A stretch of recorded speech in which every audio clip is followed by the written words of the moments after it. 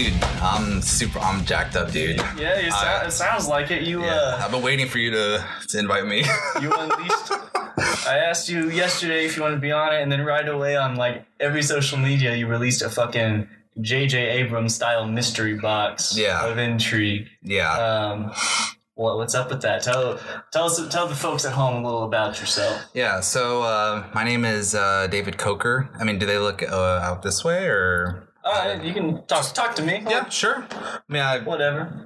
Relatively new to this, but yeah. So my name is David Kocher. I know you, Justin, because we work together at Actors Workout Studio, where we study Meistering technique. Doing that work. Yep. Been doing it now for about a year, and now just pretty much this is like my coming out like party, I guess you could say. Hey guys, look, I'm doing acting. This is what I'm up to right now. Yeah, I know.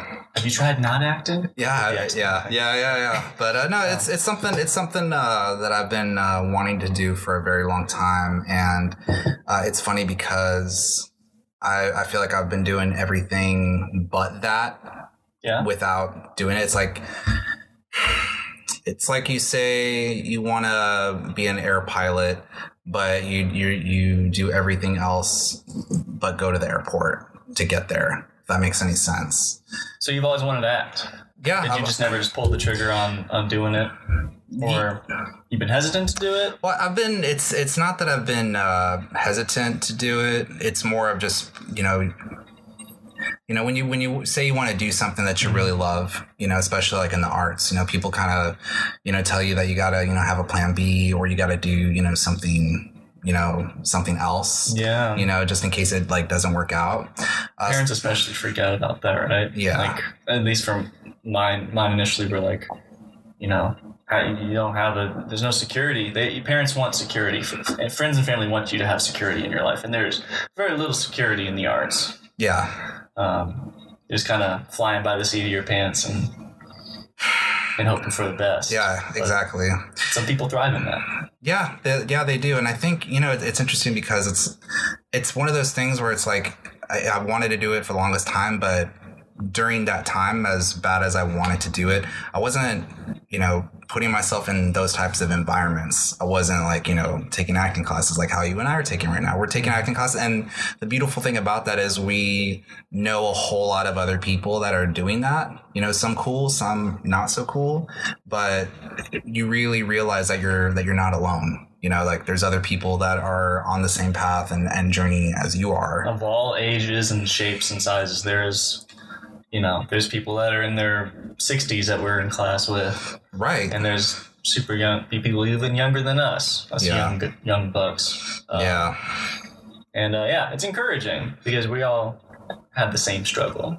Everyone's still trying to get in the room and get cast, or, trying to, learn how to cry on command or something, Right. It's like, it's humbling, and it's also like sets me at ease just to know that people struggle with the same shit that I do. Even accomplished actors. Right. Some people in our classes, work. Yeah. Like really work. Yeah. It's so funny because it's like, you see, I mean, I've been doing it, I know you've been taking classes for some time. I know that at the place that we're taking classes at, I've been doing it for about a year. We study, Meistering technique, and even people that have been there for like 4 or 5 years, you still see that they go through the same motions, that we go through on a day-to-day basis, their insecurities, their fears, their worries, their hopes and their dreams. So the more and more you see that, the more you realize, hey, you know what, like all that shit that I was like stressing about, it's really not that big of a deal.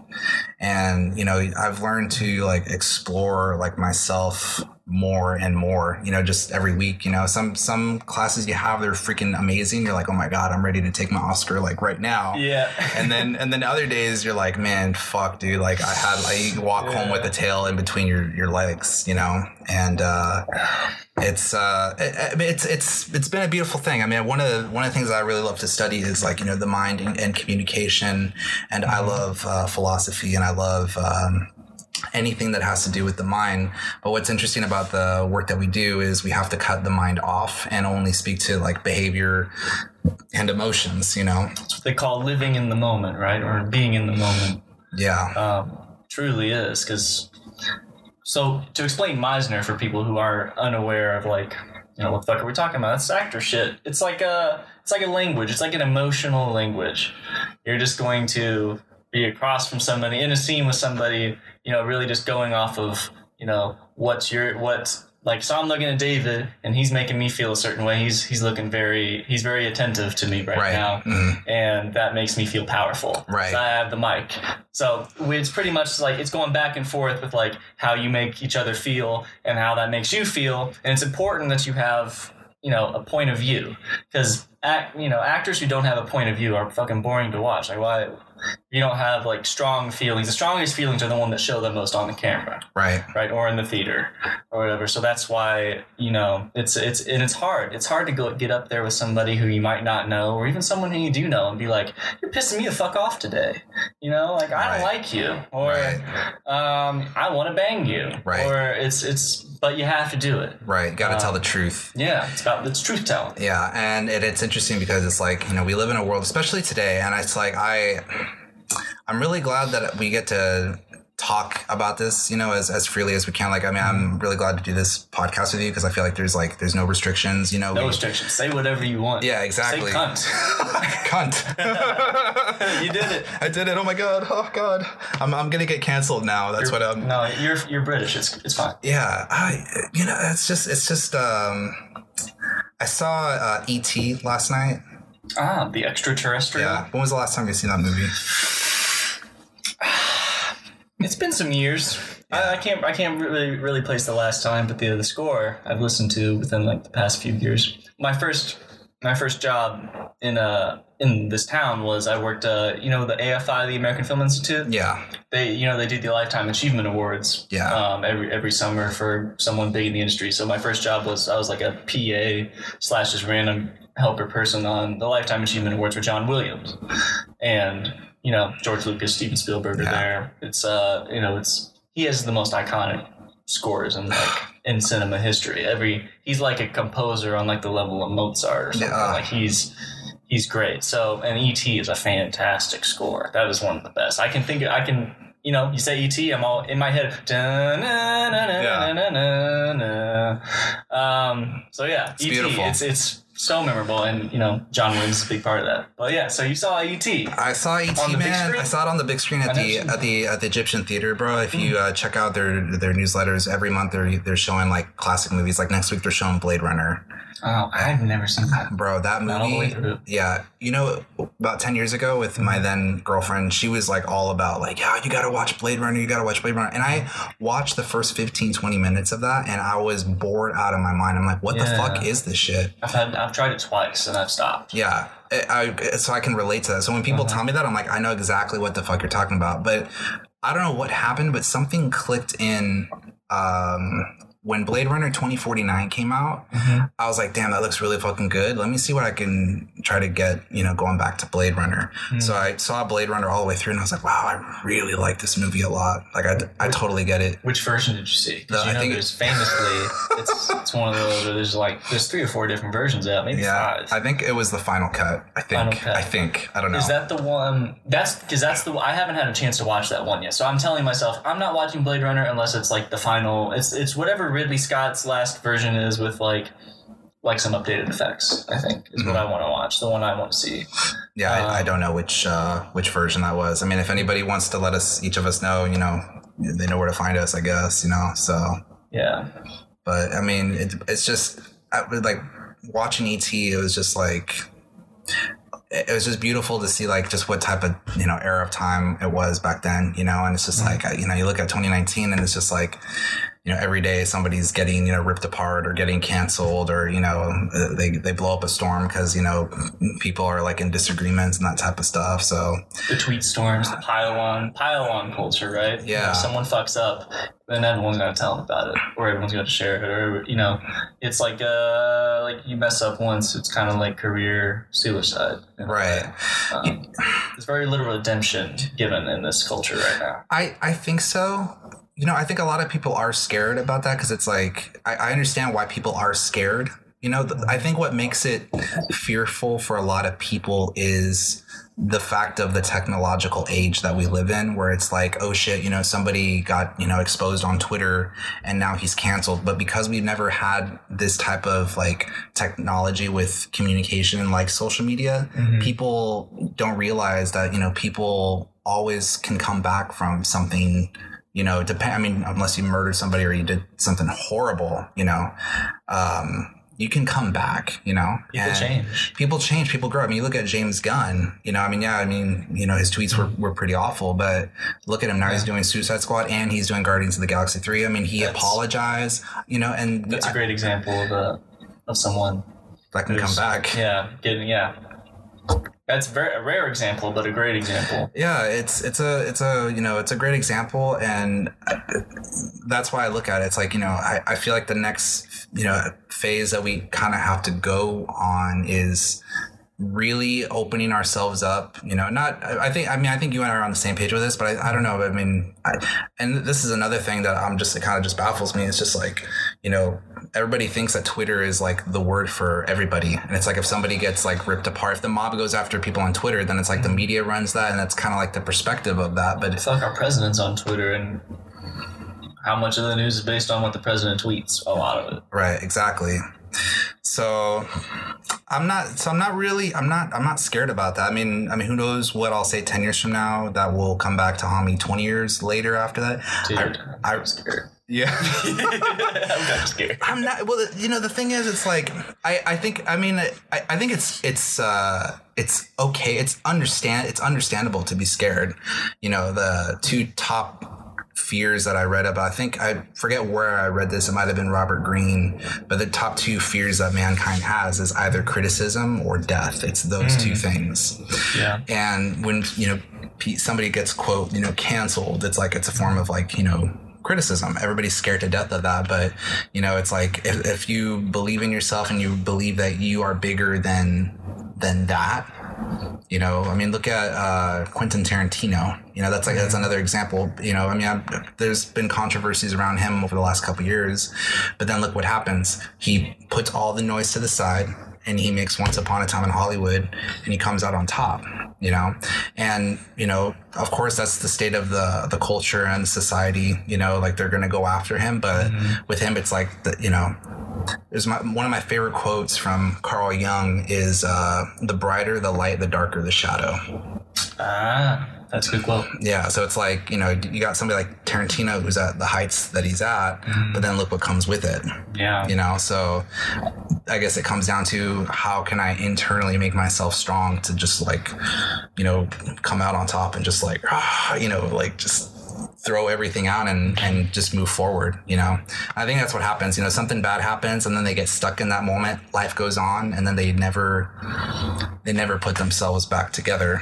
Yeah. So you can't live your life based on what people are gonna think or react to it. You have to keep being you, and if you make a mistake, be willing to own it, of course. Yeah. And also know why. But yeah, you can't let it hold you back. Literally, after 7 years, every cell in your body is different. Like your body replaces cells constantly. So 7 years go by, you're literally a different person. So just be you. That's one of the reasons why I love to add to what you're saying about being you. That's one of the reasons why I love the Meissner technique, because it's how often do people, let alone even as actors, that's something that I've been really trying to grasp, like even in the morning where I'm like, what is my here and now in the moment where I'm like, oh, it's like, I'm tired, I just woke up, I'm tired, I'm stressed, you owning all that stuff in the morning. Cause I think I'm a firm believer that anything that you put awareness on, it changes, kind of like how it is with acting, where once you speak to what's happening, it changes. And I believe that that's relative to what happens on your daily life. So I try to do that in the morning. That's why, like, there is a freedom of like when you're offended and to say like, you know, you're pissing me off, or I'm offended, or, you know, and to me, it's like, you know, I think you and I were both mild-mannered people. Like, even, you know, Irene's given us, like, Irene's our acting coach, by the way. Yeah. She'll give notes to give us permission to explore a different avenue, you know. Yeah. She told me I had a great upbringing, and I've, you know, been instilled with these great manners. Yeah. I need to drop the manners sometimes, you know. Yeah. Too polite.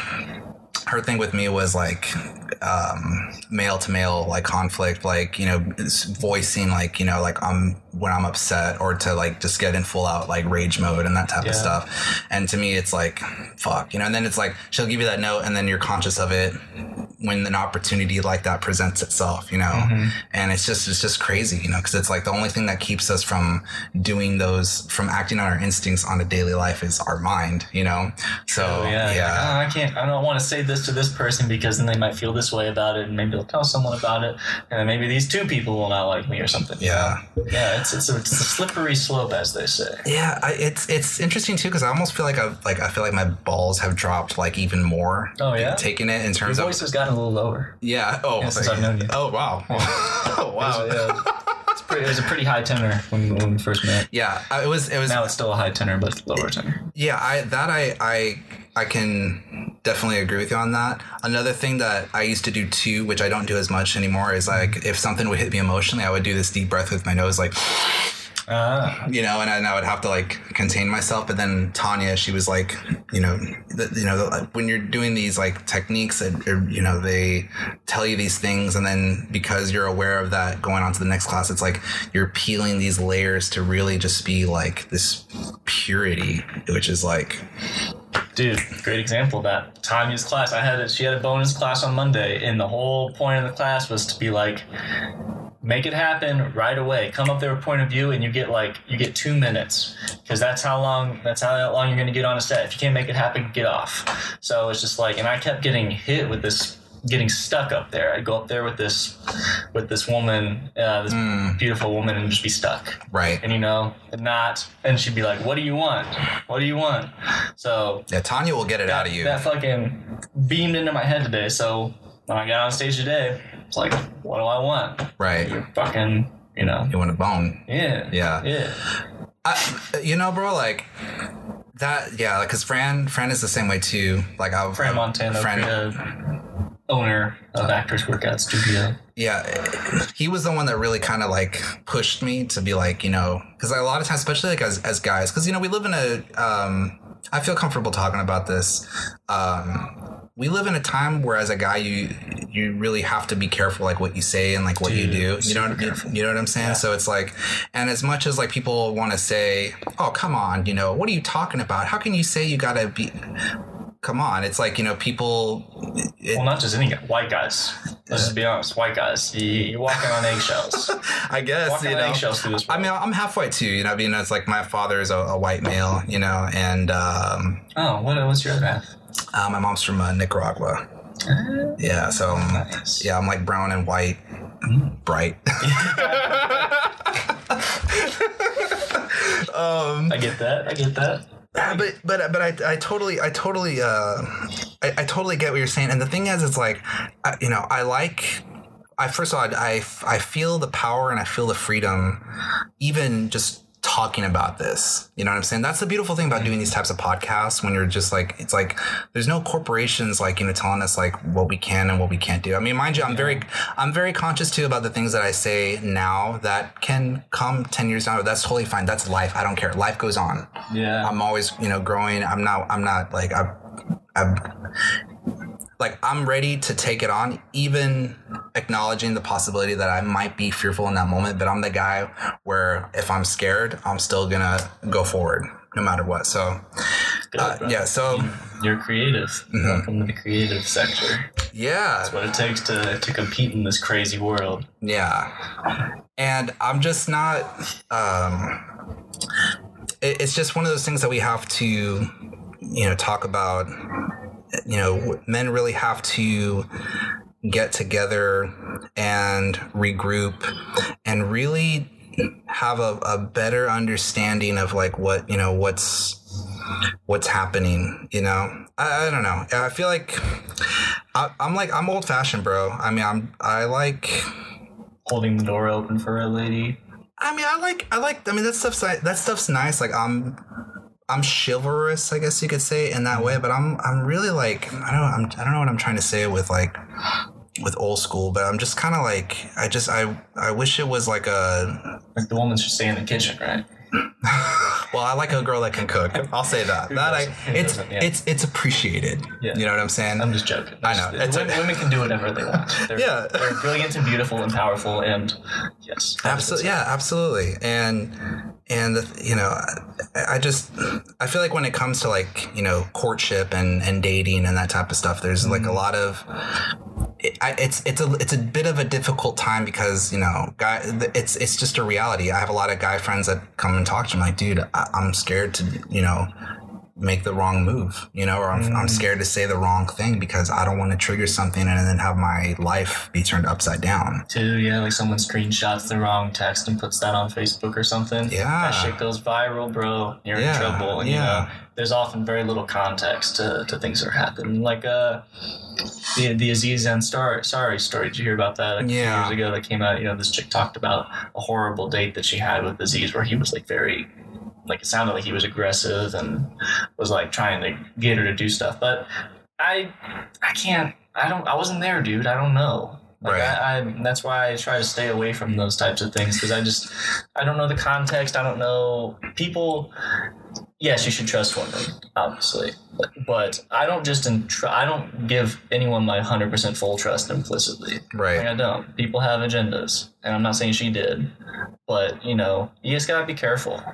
You gotta careful. Like I think we'll eventually come to that place as a society. Like I do think. Like I think it's becoming like more apparent where it's like, you know, listen, you know, have an open heart, but and at the same time too, you know, verify, you know, because if it is truthful and we are listening, you know, in the fairness, you know, of, you know, law and justice, you know, verify those things, you know. So I do think that we will eventually go more towards that. I do also acknowledge that I mean, obviously you have a Harvey Weinstein and you have like, you know, a lot of other people that did horrible things.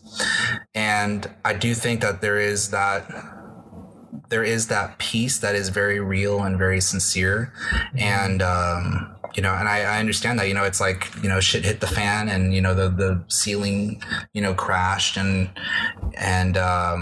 I think right now we're just kind of picking up the pieces, and in the middle of picking up the pieces, we're getting cut, but, you know, at least we kind of know what was. And, you know, I mean, I hope we, you know, grow from it or move on. So growth is important. Yeah. It's such people try to make it such a black and white world, but dude, it's all gray, man. Like Weinstein, for instance, you know, how many celebrities, actors, movie filmmakers knew about this, but are also, you know, be the first people to stand up and champion women's rights, you know, but they knew about this dude for years and they didn't come out and say anything. Right. And then, you know, the people like on the right who, you know, if they're the left and, you know, the people on the right, they see that shit and you're like, oh, they're fucking hypocritical. I'm not going to listen to anything they say. You know, right. They don't say anything. How can you stand up here and tell me, you know, how to treat women when you're going to, you know, let Harvey Weinstein do these terrible things, you know?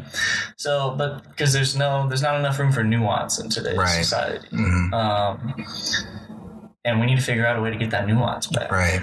It's to CNN, Fox News. That, you know, one of the things that Fran said that I really do take to heart, and I do believe, is it's the power and the influence that's going to really set the world free is art.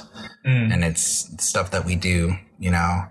And yeah, bro. I mean, we live in a supposedly divided country, but everyone who fucking lives in the United States went and saw Avengers. We all got that in common. Right. You know what I'm saying? That's a beautiful thing, you know, like, I mean, we all, obviously there is a part of our country that's good, you know, that, you know, I you know, if you That's a great example, man. I'm really glad that you brought that up because, you know, we focus so much on the things that divide us, but yeah, how much time do we really focus on, you know, really putting attention on the things that really bring us together, you know, like Avengers. And that's why, you know, one of my dreams, bro, like this is like on my, I mean, I have a list of goals that I want to do, but down the road, I want to produce a Superman movie down the road.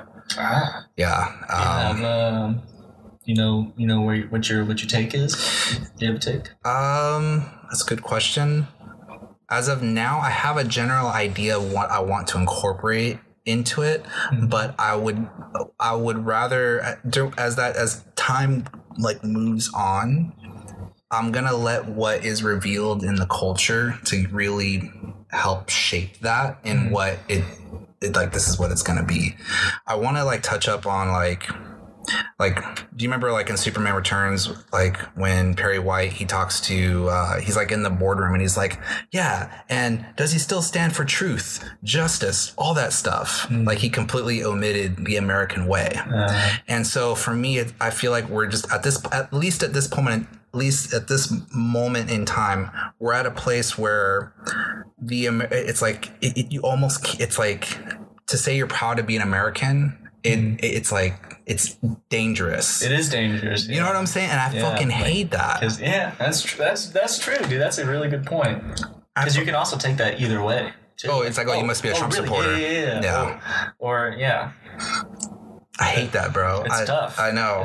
And to me, bro, like one of the most iconic things that I love about Superman, at least with the Christopher Reeve movies, is when you see him, you know, flying and he has the American flag, you know, and to me, it's like, that's beautiful, you know? So to me, it's like, you know, America does stand for a lot of good things. And granted too, I mean, I'm fully aware of, you know, the past and, you know, we're not a perfect country, but, you know, I believe in America, you know, regardless of who's in the White House, you know, whether you're a Trump supporter or not, you know, to me, I'm going to love this country regardless, but it just sucks. Like, cause it's like, I feel like I have to, you know, watch what I say, you know, and it's, I mean, obviously I'm not watching what I'm saying right now. I'm you know, very honest. Going off the rails, folks. Yep. I love America. Whoa. Yeah. All right, we're ending that. Yeah. Captain America is a good example of kind of what you said, you know, the way they were able to adapt him into today's times, like the Winter Soldier. Have you seen that? Oh, of course. Yeah. It's one of my favorite, it's one of my favorite Marvel movies. It's all about spy culture, or like, you know, incorporating technology. Is the government watching us? You know, does the government have our best interests in mind? You know, the government's been infiltrated by Hydra, Nazis, you know. I'm sure they got some inspiration from today's events. Right. Definitely. Most definitely. And but Cap still embodies those American ideals of optimism, you know, compromise where you can, but where you can't, root yourself down like a tree and, you know, stay true to your ideals. Right. His character is one of the best executed in all those movies. Like he probably has like the most adapting to do, you know, because he's from the 40s and he learns how to, you know, live in today's time. But, you know, he's still that dude. He's still that dude from the 40s. You know, I can do this all day. Yeah. Come on, man. But try to take down my ideals, man. I'm for what's right. Right. You know, I'm not giving my freedoms away. I'm not going to compromise. So, you know, Superman, very similar characters, and maybe it's just a matter of getting to get Superman to that level again. Maybe have like a big shift in the culture and be able to, because you know how Winter Soldier was so like right on the money with how things are today with like the surveillance. Oh, totally. Stuff, like Edward Snowden-esque type of thing. Like find what is that? How is that to Superman? Like Batman versus Superman, kind of in Man of Steel, you know, kind of was in there. They definitely had a take on it. You know, like how would the world react today if Jesus came? You know? Like a lot of people would be like, "Fuck you, alien! You're not Jesus. What are you, our savior?" And some people are like, "Oh, I'm going to worship you." And then there's those people in between that are just scared. Right. You know, the thing is, like with Superman is. When Man of Steel came out, I was so excited because, and it's interesting because I I did watch Superman Returns probably about a few years ago, and I remember watching it then. I was like, you know what? It actually isn't a bad movie. It's just disappointing as a Superman fan. It's actually like a very like when you watch Superman Returns again, there's some really nice like sweet moments in there. Mm-hmm. It's like it's like they resurrected the Christopher Reeve. Yeah, and made a new story surrounding that. Yeah, just without any action. You know what I'm you saying? gotta have some Superman action. If you got the most powerful superhero in existence, you gotta show it. Yeah. You know, Superman versus the continent. All right, Bryan Singer, come on, bro. You made X-Men. You gonna give us that? That's what I'm saying, bro. Like, I mean, looking back, there are things about Superman Returns that I do where I'm like, oh, that's very sweet. It's very, very nice. As a Superman film, when you're going there expecting all of the, conflict, it's like, it's a little bit disappointing. It's like, dude, you're literally giving me Superman the movie again, just in 2006. Mm-hmm. So I was actually relieved when they were like going to reboot it and do Man of Steel. And I was super excited. And when I saw the production stills for Henry Cavill when he first came out as Superman, I was like, I think there was the first image like him in front of like that vault. Yeah. And the first image we ever saw him in the costume. Like, yeah. He doesn't have undies. Yeah. This is it, baby. We're here. I was so excited. I was like super, super excited. And I liked Man of Steel. And as I look back on Man of Steel as a whole, I do think it's a good movie, but I don't think it's a good like Superman movie, if that makes sense. It was a different approach. It's nice because you don't see Superman, like he's not a pussy, like he's fucking shit up, he's kicking ass, and I really wanted, we're still talking about wanting a Man of Steel too.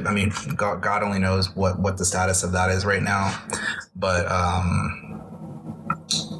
and there's BVS, it's like Zach put himself in a tough position with his handling of Superman, because everything I've read about it seems to be like he did not want to give us Superman right away. Like he wanted him to evolve over a series of movies to finally become, our truth, justice, and the American way Superman. Right. So he had an arc planned out, over movies and in studios and box offices, unfortunately, gets in the way of that kind of stuff sometimes.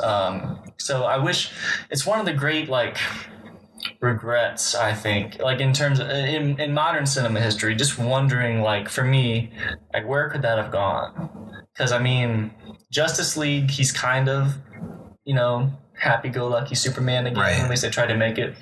But, how much of that was Zach's vision? How much of that was Warner Brothers stepping their foot down and making it happen, forcing it? Because it felt like a very forced movie overall. But, how could have, if we had gotten Justice League Part 1 and Part 2 and, I don't know, Part 3, were they doing three?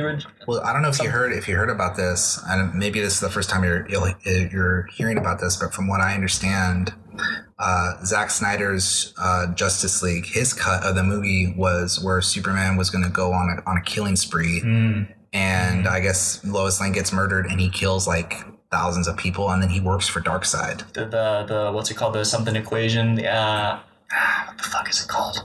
After something equation, Darkseid takes over Superman. It's like the nightmare dream, and BVS comes to fruition. So to me, it's like, okay, Lois Lane is dead, and that's another thing too. See, a big component for me with Superman. I know you had mentioned this. You hadn't seen Lois and Clark: The New Adventures of Superman with Dean Cain. So. It's funny because as a kid, I hated Dean Cain, and Dean Cain knows this because I had tweeted at him on Twitter. Hey, I hated you. I did. I told him that. I literally did this whole 3 or 4 paragraph Facebook status that I wrote. Oh. As a kid, I hated Dean Cain because I thought he sounded like he was very wuss. It was just kind of not strong. Mm-hmm. But as an adult, I saw Lois and Clark: The New Adventures of Superman, the first 3 seasons, bro, and it works, bro. Yeah. Like, that's why for me, like right now, like I'm very open if he decided to come back, you know, and do, you know, Lois and Clark as an older Superman. I know Which he's trying to do. I think he's trying to do. Yeah. I mean, who knows? I mean, we'll see. I'm for it. You know, I'm. So in that tweet, you said you had hated him, but then you brought it back around and said that, you know, he's my number two told him that you Superman. liked him. He's my number two. There's Chris Reeve. Oh. And then for a while it was Henry Cavill was like number two. Mm-hmm. Dean Cain Superman is like number two because the world that they have around that, and and there's the qualities that Dean Cain has as Clark Kent and as Superman. Like as a kid, you don't really appreciate it because it's like, at least for me, because you see Christopher Reeve and he has like this this strength. He has this position and he has like this like figure of authority persona where you can take him seriously. For some reason, as a kid, I couldn't make that. I tried to like it because I recognized the Superman logo. But as an adult, you know, when you live your life in your 20s and you go through like, you know, bullshit like with girlfriends and life and struggles and all that type of stuff, the world that they have around Dean Cain's Superman it's super relatable. And because of that, like I appreciate that like a lot. So, I mean, if you've never seen Dean Cain's like Lois and Clark Superman as an adult, like it's on the DC universe now. I mean, I've only seen the first 3 seasons, but it's like, it's really fucking good. You have the app? The DC universe app? How was that? You know, it's good. I don't explore it as much as I would like to just because I'm so, you know, caught up. I don't have Netflix. I don't have like HBO. I'm literally like, I'm working and then I'm taking acting classes and it's just, I don't know, man. Like I mean, I'm sure does that come with comics as well? For the DC universe app? Yes. It comes like with like Frank Miller's like Dark Knight Returns. It comes with like a lot of classic comics. Really? Yeah. That's why you love Ben Affleck's Batman. You got me. No, it makes sense. Now I can make that connection because that's exactly what I fucking dig that story, dude. you know, it's funny. I've never read that, and you're gonna kill me. I know. That's one. That's like the one Batman comic that I'm very aware of and know everything about. Like, I love that story, dude. Really. Just you know, it's very realistic in the sense, like, you know, you watch read these Batman stories and, you know, he's a superhero, but, you know, what kind of toll is that going to take on a person? Like, so The Dark Knight Returns is all about, you know, the world. It's kind of like Watchmen in a sense. So it's like the fallout of the world, you know, post the big superhero craze. You know, all the superheroes have been forced into retirement, basically. Batman's had a lot of tragedy in his life. You know, he doesn't have Robin anymore. And he's just, you know, he drinks and he does dangerous shit. He does racing, but he can't all it takes is hearing about, you know, the Joker's gonna be released, and it's like those demons come back. He's like, dude, I can't let this happen. He's triggered. Nice. Yeah, he's triggered. You know, speaking of like going on what you're saying about The Dark Knight Returns, and this is another thing, like I said it earlier with you in another conversation.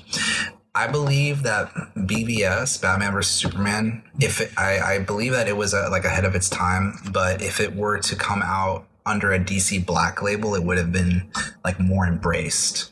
Because under a Black label, you kind of know what you're getting, and it's not in the line with like the general audiences. And I think Zack Snyder was trying to do like a DC Black label without calling it DC Black label and just saying that this is what it is. This is it. Yeah, it's basically, I mean, the Snyderverse. Right. You know, it's the DC universe built through him. It's very his vision centric. Yeah. And he even said, what was it that he said about, he pretty much was like just talking about how his approach to superheroes were, you know, it's like, these aren't like, you know, your heroes aren't that innocent. I think he said like at his SnyderCon convention. So I do think, like with this whole DC Black label, I mean, it looks like the Joker is going to be, I'm hearing really good things about that. I've been reading about that too. Yeah. That looks phenomenal. I was super on the fence about that. But yeah, I'm for it. All it took was the trailer. I'm in. Yeah, I'll be seeing that. I remember what I was going to say. Yeah, Zack Snyder, he said that his dream Batman movie was to do The Dark Knight Returns. And if they're going to go that route with the DC Black Label, I mean, who knows if they'll ever touch that story again. Like, that would have been perfect, because I think what they did was, we already have Superman established. Let's do, Batman. Of course, Zack's like, let me incorporate The Dark Knight Returns with this Superman. So I think he tried to do all of the things that he wanted to do. And also Death of Superman. Yeah, and Death of Superman. So it was like what he wanted to do and then what the studio wanted to do. So, I mean, who knows if that was really the product that he wanted to put out versus where it was more of the studio. But what would have really been cool is if Zack Snyder directed The Dark Knight Returns and it came under the DC Black Label. Now that I can actually see being like the shit if that were to happen. But I mean, you can tell he's a huge Batman fan. I mean, that movie BVS is very Batman centric. Yeah, it is. And what I love about Snyder, that you don't quite get from the cinematic universe, is like, the dude just knows how to compose a frame. Like, how many like straight, just beautiful shots does he get in those movies? Like, gorgeous. They're fucking beautiful. The Wayne's death at the opening of BVS it's a visual spectacle. It's fucking tragic. You got the close up shots of the gun, slow mo. The pearls are flying. It is very visual, and I don't think that the Marvel movies get like that. I just don't think that they're quite as memorable. Like, I remember specific shots from BVS all the time, and Man of Steel. So the dude knows how to compose a frame. He's very visually oriented. It's just like, sometimes the stories falter, but in terms of like how the story could have been taken in today's world, I mean, I really fucking wish that they would have released the 3-hour cut. If that would have just been the only cut, just release that shit. Peter Jackson could release the Fellowship of the Ring, and that was 3 hours. Let the man show his vision, because they cut out so much context in that theatrical cut. Like, there is no growth in Clark Kent. There's very little context given to why Batman is such fucking an old, angry dude, bitter guy. But man, I mean, BVS is Affleck's. I mean, Dark Knight Returns is Affleck's favorite Batman story. Kevin Smith has told the story of when Affleck was sleeping on his couch. I think it was during either the making of Mallrats or Chasing Amy. He read The Dark Knight Returns on Kevin Smith's and that's Ben Affleck's favorite? Oh, man. Yeah. Oh, wow. That sucks how it played out like that, man. I know it sucks how it played out, but dude, I find, like, it's crazy to me, because I hated BVS when I first saw it in the theater. I saw it twice. I liked it a little bit more the second time. I saw it 3 times. I was like, man, there's so much wrong with this. Like, I don't get it. Like, it's all over the place. Yeah. And then I watched the Ultimate Edition, bro. And it's just like, it's like taking acid and like connecting the neurons in your brain or something. Right. Oh, that's what that meant. Oh, like, Lex manipulating the whole thing is a lot more apparent in the Ultimate cut. Right. He's the whole guy behind all this. There's just a lot of nuance to it that they shouldn't, the movie needed, because it was that's just how it just needed to have that nuance. It wasn't just like a beat 'em up blockbuster movie that WB wanted. It was a dude with a take. He had a super, and the script, I mean, the script was, aside from like shoehorning in, what's the big bad dude at the end? The fucking Doomsday? Doomsday, right. Aside from that, like, it's like, I've read analysis on this and also watched videos and shit, but it's an allegory for post 9/11 America, this movie. The opening scene of Bruce, running through Metropolis and, standing at the bottom of the destroyed Wayne Tower and, seeing the little kids, like, that's the fucking Twin Towers falling, dude. And then Batman is the conservatives and Superman is the liberals.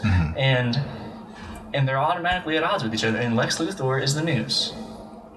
I never thought of it that way, bro. That's very deep. That's a good way of thinking about that. Yeah. I mean, there's just inherent, the conservatives, they inherently distrust. Like, how could you be so great? I don't trust you. You're from somewhere else. You're an alien. That's a great perspective. Wow, dude, that's like, that's mind blown. That's really It's pretty spot on. Like, yeah. Thinking of it, like, once I put that on top of it, and the movie just became one of my favorites. Like, I love it. And, of course, Affleck's performance. Solid. He's such a good Bruce Wayne, bro. He captured the duality of Bruce Wayne very well. Like, he puts on the mask, the invisible mask when he's out in public, you know. Hey, those are some nice shoes. But he's fucking, you know, in the Batcave crossfitting and screaming and shit.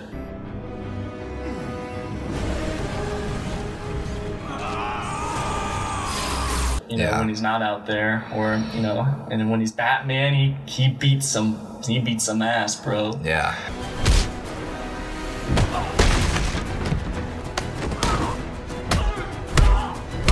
Like, he takes no prisoners, which, you know, turns some people off because of how brutal he is, especially with, like, you know, the guns, which I can't really stand by the guns.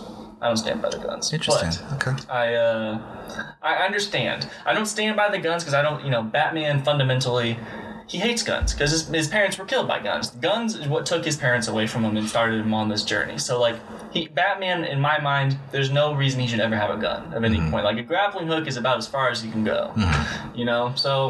So the idea that he had a gun, what I think he's meaning, I mean, he set up Batman to just be, like, totally, it seemed like in the past, like, that version of Affleck's Batman, in the past, that's what he was. Like, he was the Batman who had the rules, like the no killing, the no, you know, the doing, you know, the right thing no matter what.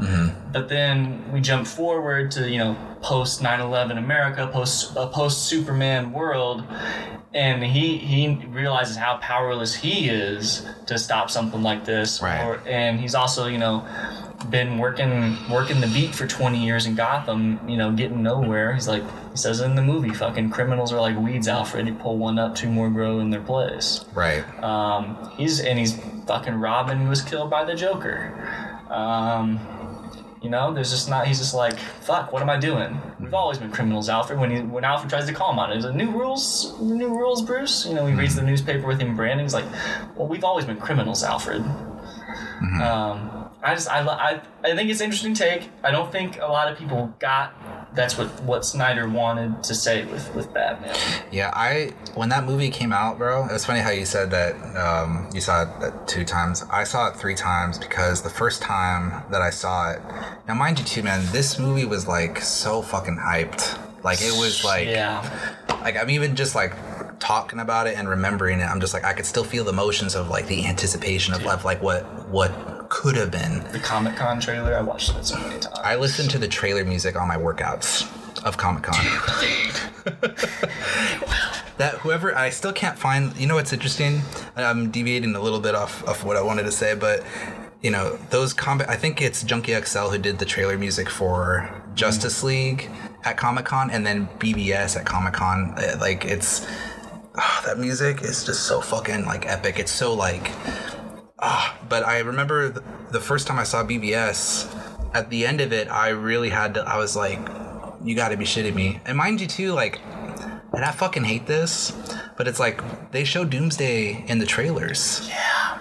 That's such a dumb fucking move. I was so pissed when that happened, dude. I was like, some things you just gotta be surprised by. That could have changed. Maybe my reaction would have been different. I mean, I still stand by what I think that Superman's death was like way too soon.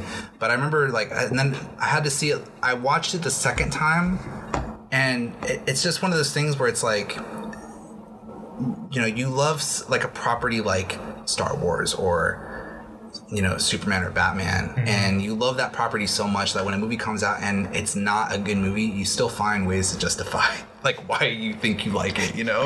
Yeah. And I think I did that with BBS. But when I saw the Ultimate Edition, those scenes with Henry Cavill as Clark Kent, it's like, dude, why was this fucking cut? Because those scenes were exactly what I wanted from Man of Steel, because at the end of Man of Steel, you only get that last shot of like I'm Clark, end credits.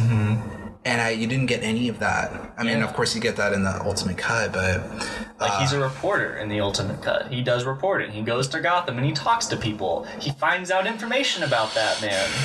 You know? Yeah. He delves in on the conspiracy that, you know, that ends up tying in with Lex Luthor. It's just like... why cut it? Because, you know. Yeah, I know. Because it's too long. People are too stupid to sit and pay attention and figure stuff out. How many people did you watch the movie with? This happened both of my screenings, the 2 times I went and saw it in the theaters. The opening scene, you know, where Bruce starts to lift up with the bats and he's flying up. Yeah. People around me both times were all like, "Oh, what the fuck, Snyder?" And then once it was like it was in the dream, people were like, "Oh." In the dream, they took me to the light. A beautiful lie. Mm-hmm. You know, I feel like that is the fucking reaction. That's the movie in a nutshell. Right. It's like, oh, you know, the knee-jerk reaction. Oh, you're doing this? Oh, what the fuck, Snyder? Right. Oh, what else are you trying to say? You know? Right. I think there was a lot that he had in mind to say. I think Zack Snyder really thought that these movies are going to make bank no matter what. So I almost felt like maybe his mind process was like, these movies are going to make bank no matter what. I'm guaranteed the time to tell the story that I want to tell. Yeah. You know, I have 2 Justice Leagues. Yeah. I'll take Superman on this crazy journey, and by Justice League 2, he'll be the Superman we know and love. Exactly. And it's like, sorry, bro, but it's like, you didn't take into account that you were going to get this type of reaction. Well, that's another thing too. If you know that the reaction you're going to get is going to be polarizing, then maybe you could have gone in a different route, For sure. But that's the risk you take when you're doing something, like when you're a creative, you know. Do you want to tell your story, or do you want to tell the story you think people want to hear? Right. And then there's another thing where it's like, do you want to tell the story that people need to hear, you know? Mm-hmm. So I don't know. I mean, this is something I'm very, very passionate about. And it's just at that point, that's why I say, like, I want to produce a Superman movie one day. Cause it's like, I've been wanting I want a great Superman movie that's like monumental. That's like a cultural icon. I want that today. And I've been waiting since the 5th grade. Being a fan of Superman, Christopher Reeve from back then, I've been waiting since then for there to be that, and it's just not fucking happening. Yeah. So for me, it's like I'm going under that thinking of like, well, you know what, if something's not done right, fucking do it yourself. That's the conclusion that I drew for myself. So I mean, it's down the road. I mean, obviously, there's a lot of things that have to fall into place, and I'm working on that. Yeah. I trust myself that that's going to happen down the road, but. Man, dude, it is what it is. as bad as that is, but I'm just kind of like, whatever, man, fuck it. But I believe DC is gonna have its renaissance. I believe that shit has hit the fan. I believe DC has hit rock bottom in the midst of with Marvel. It's like when you see Marvel having $1 billion opening worldwide with Avengers Endgame, and you have DC Comics, and you see that this is the property that they've been having for 20 years. I mean, they've never not had the opportunity to do a universe. They've always had How long did it take Marvel to get all those characters back? They just got the majority of their characters back, less than a year ago. So the way that I look at it with DC is it can only go up because you know what I'm saying? It's true. It can only go up because things have gotten so bad and things have gotten blown up in perspective of where you can go with these types of characters. Mm-hmm. It's a pressure cooker, where it's just like you're in the studio and you're like, fuck, we really got to do things right. And I think things are obviously I think there's been a lot of announcements with DC that make me feel a little bit confident, and I don't fault them at all for taking a year off of Comic-Con to be like, you know what, we're still getting our house in order. Mm-hmm. We're not, because in 2017 when they announced Flashpoint, in my mind, I'm like, you gotta be fucking kidding me. I love Flashpoint. Yeah. I fucking love Flashpoint. It's like, but it's like you're jumping the gun to tell a story that's iconic when nothing. You gotta earn it. Exactly. Like that's a Superman. That's Avengers like Endgame, if that was the first Marvel movie that came out, people wouldn't have any kind of thing to compare it to. Yeah. It'd be cool, but all the intricate weaving of the storylines and all the nuance that you get, things that you'd only get from watching 20 movies prior. Right. Like, that movie's the ultimate payoff. That is an explosion. That is like 20 Marvel movies have just been tugging. Right. And then Endgame hits and they wet that shit. Right. And then you're off to the races, bro. Yeah. What I think DC needs to do, and it was funny because every now and then I watch John Campea. He's one of those guys that I kind of like listen to. Is he a Collider guy? He used to be a Collider guy. I think I know. If you see him, he has a show called John Campea, the John Campea Show. And one of the videos, he literally posted this like 3 days ago. And he's like, should opening credits make a comeback in movies? Because if you look at, you had the Endgame title with Avengers, but opening credits like Superman the movie or Tim Burton's Batman or Spider-Man's, ABS had opening credits. Yes, it did. I give it on the Wayne's death. Yeah. To me, like, I think what DC should go back to is going back to those roots of, you have like an opening credit and then you have like an iconic theme. Like, the only thing that Marvel has is the Avengers theme. There's no Thor theme. There's no Iron Man theme. Yeah. I mean, there is like the Iron Man, like, rock metal theme, The theme changes like on a movie by movie basis. Like, the one time they tried to like keep the themes consistent, Brian Tyler did the scores for Iron Man 3 and Thor the Dark World, and then he went and did Avengers 2 with Danny Elfman, but there's a little bit of carryover from the Iron Man theme. And then there's the Dark World Thor theme, which I dig, but I'm not about to sing that. Right. To me, it's just they just got to go back to those roots. I mean, I think they're gonna do that because they're from what I understand, they're going more of a solo film route. Like, they're not trying to do the world building.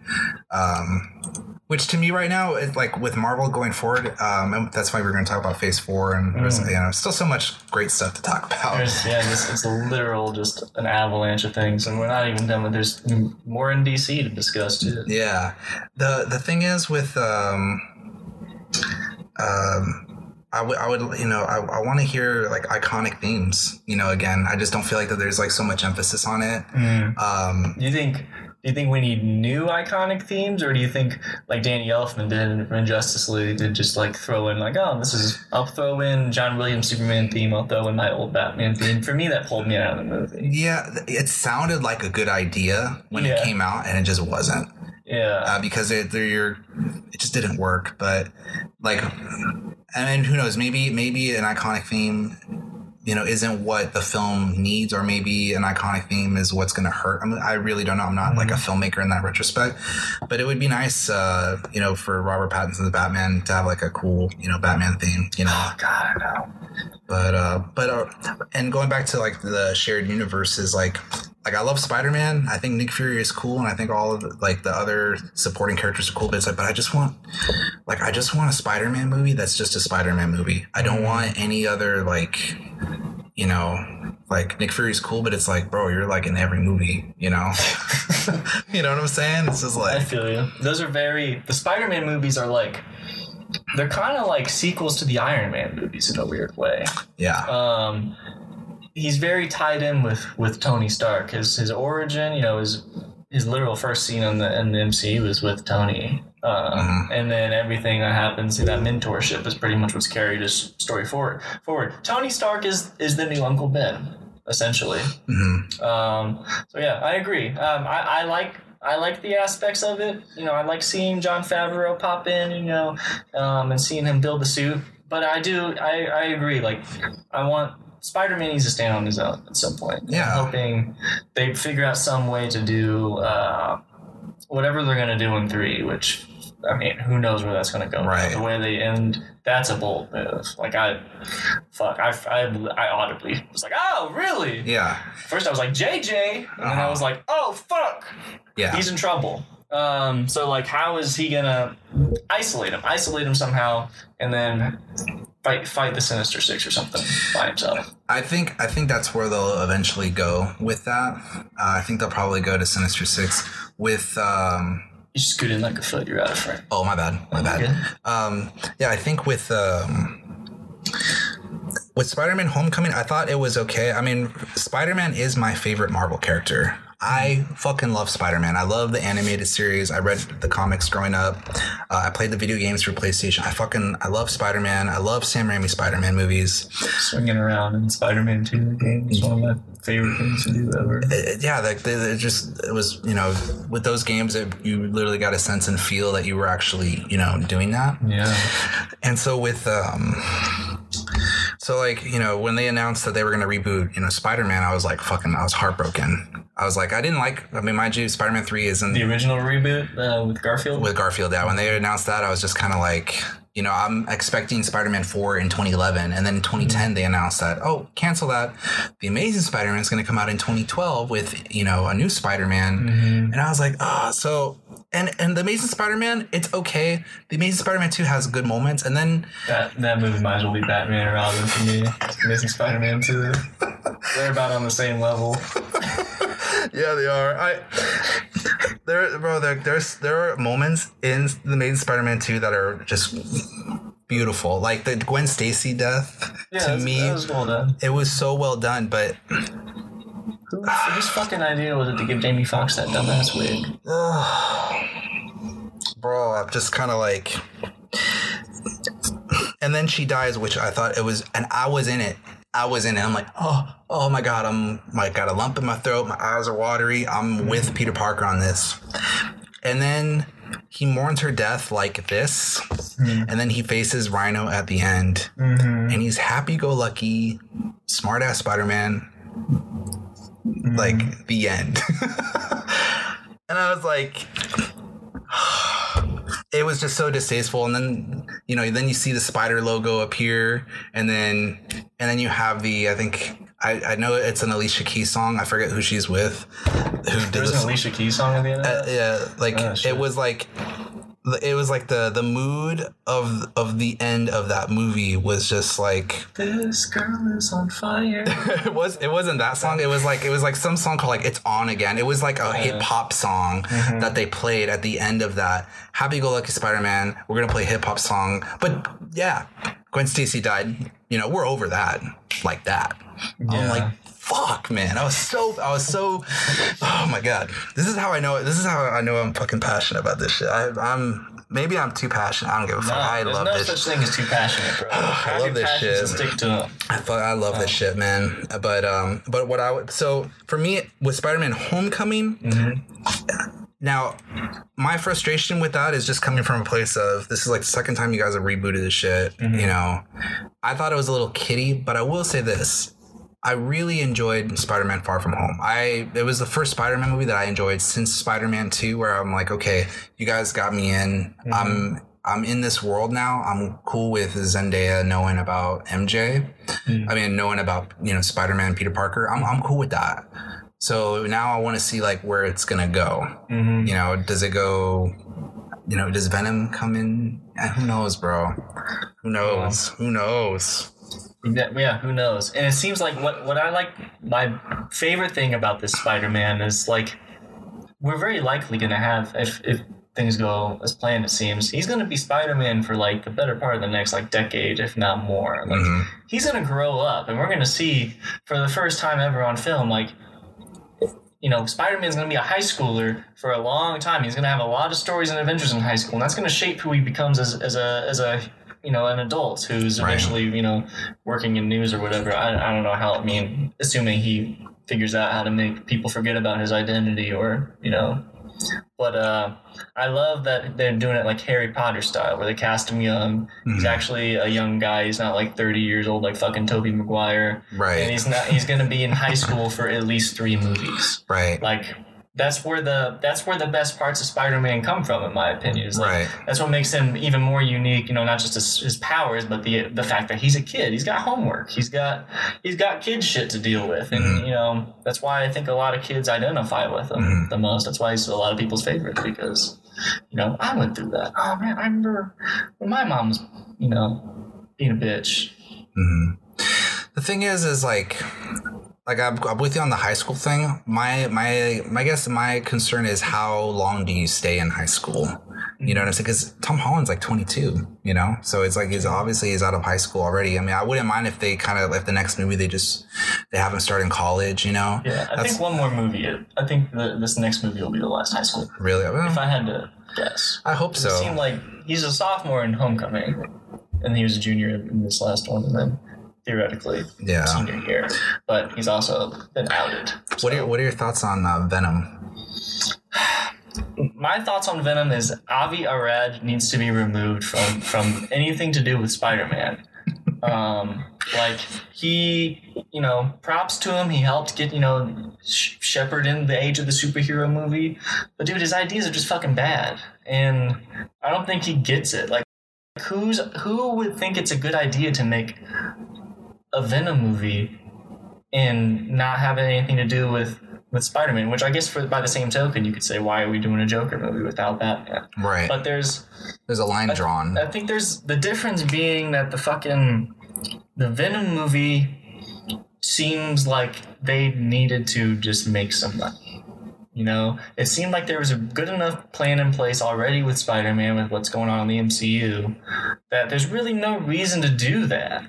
Like, I think it would have been much better to tie it in with Tom Holland and what's going on with him. Like there's a timeline that exists where fucking maybe he gets the black suit as part of the going out into space or something. Yeah. Like why not just let Marvel handle it, bro? Like you've already proven that by the Amazing Spider-Man movies that you don't know how to handle this character. You try to throw in too much. Mm-hmm. And now we're just going to do a bunch of spin-offs based on his side characters? Bro. Like, I don't know. Like, Morbius 2 is happening with Jared. They got Jared Leto to play Morbius.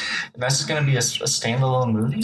The thing is, bro, like, with those types of things with me, it's like, at some point, you got to, think, at some point, you ask yourself, are they really making this movie because they really are coming from a place of love? Or are you really coming from a place of you're just trying to make a dollar? Yeah. Because with Venom, here's what I'll say about Venom. Venom to me is a guilty pleasure. There's things about that Venom that are this is the Venom. This is the Venom that I wanted. It's just in the wrong world. I want this. If we had that Venom in Raimi's Spider-Man 3, wow, what a difference that would have made. Yeah, and I should backtrack a little bit and just say there were parts of it that I dug. I didn't hate the movie. I didn't think it was great, but the Tom Hardy was very fucking entertaining, and the idea of the voice in your head and all that, calling him a pussy and shit, that was cool. Yeah, I will say this about Tom Hardy. What Venom really showcased about Tom Hardy is the talent that he has to pull the weight of that movie being what it is. Yeah, because it's not. That's like a B. It was that's a B movie. It's a B. I would say it's a C. I would say it's a C- movie, but Tom Hardy makes it a B movie.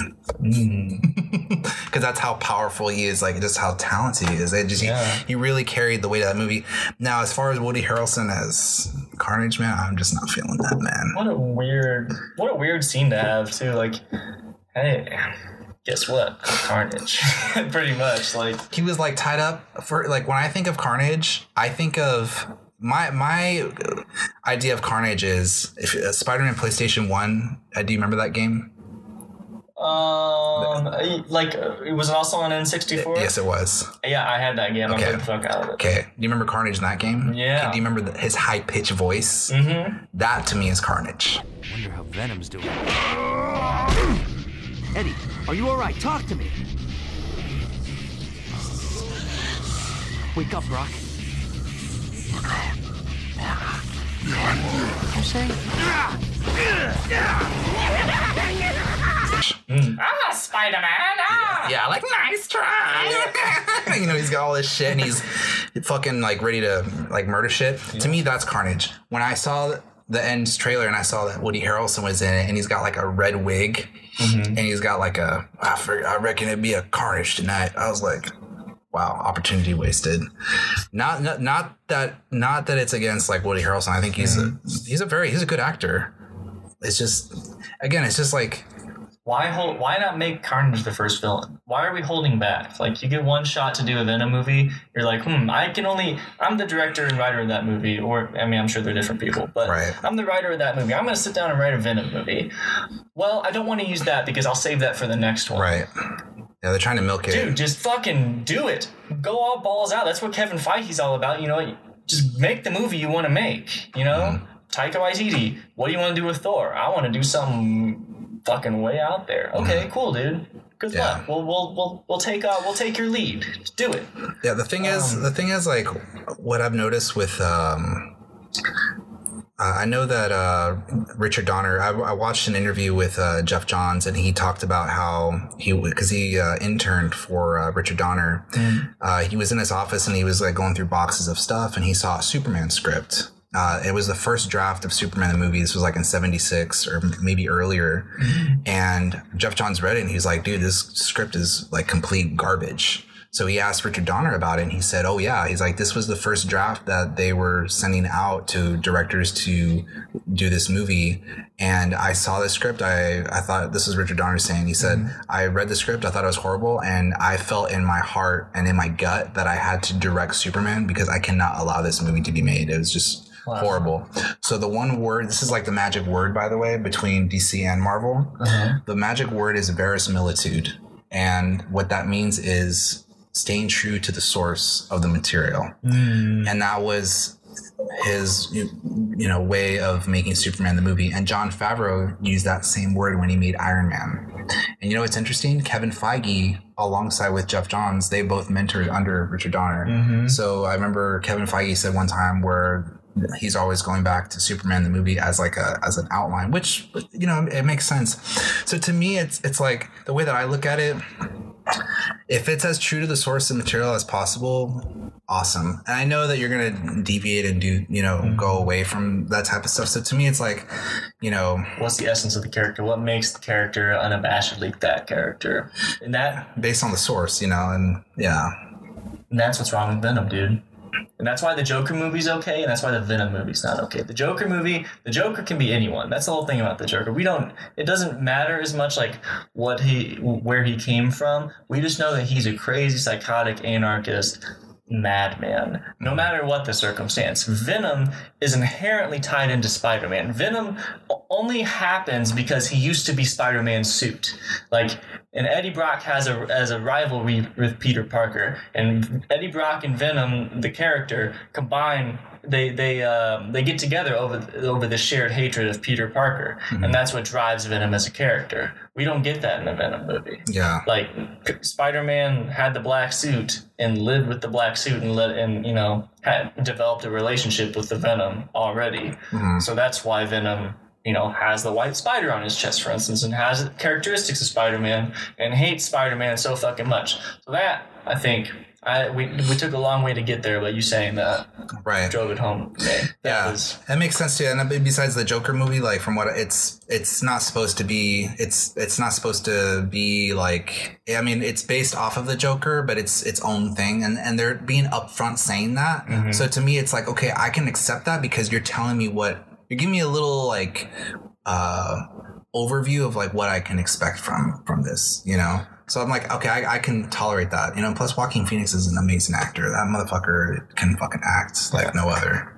It's almost the exact same situation with Venom. It's very close. It's just like and Tom Hardy, man, he's just really good. So, am I gonna see Venom 2? Of course. I mean, that's another thing too. It's like, I'm a sucker, you know what I'm saying? They're going to get my money no matter what. But it's just like, that's why to me, it's like, if I see something that's not being made in the way that I would love to see it, it's like Superman is just that example for me where it's just like, I don't know if I would ever direct because I can't direct. I mean, maybe if I started learning to direct. Yeah, exactly. When you're learning how to act, you got to know how to act to direct, I think.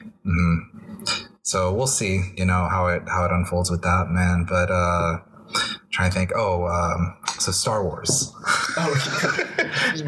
We're getting to the big slice now. Oh shit. So what are your thoughts on episode 9? What are your thoughts on the Game of Thrones people taking over, and what are your needs for Star Wars cinematically? My needs. That's a good question. I think my main, one of the first things that pops up for me that I brush up against is like respect for the things that came before it. And that's a reason why I had a lot of issues with The Last Jedi, is because it felt like dude just like was like, I'm gonna make my Star Wars movie instead of making a Star Wars movie. You know, it's a very fine line to do though, because also you need a fresh voice, creativity. It has to coalesce in just the right way. So I don't know, when things are tied to like the Skywalkers or like stuff that George was inherent, like stuff that George did, I think that needs to be honored.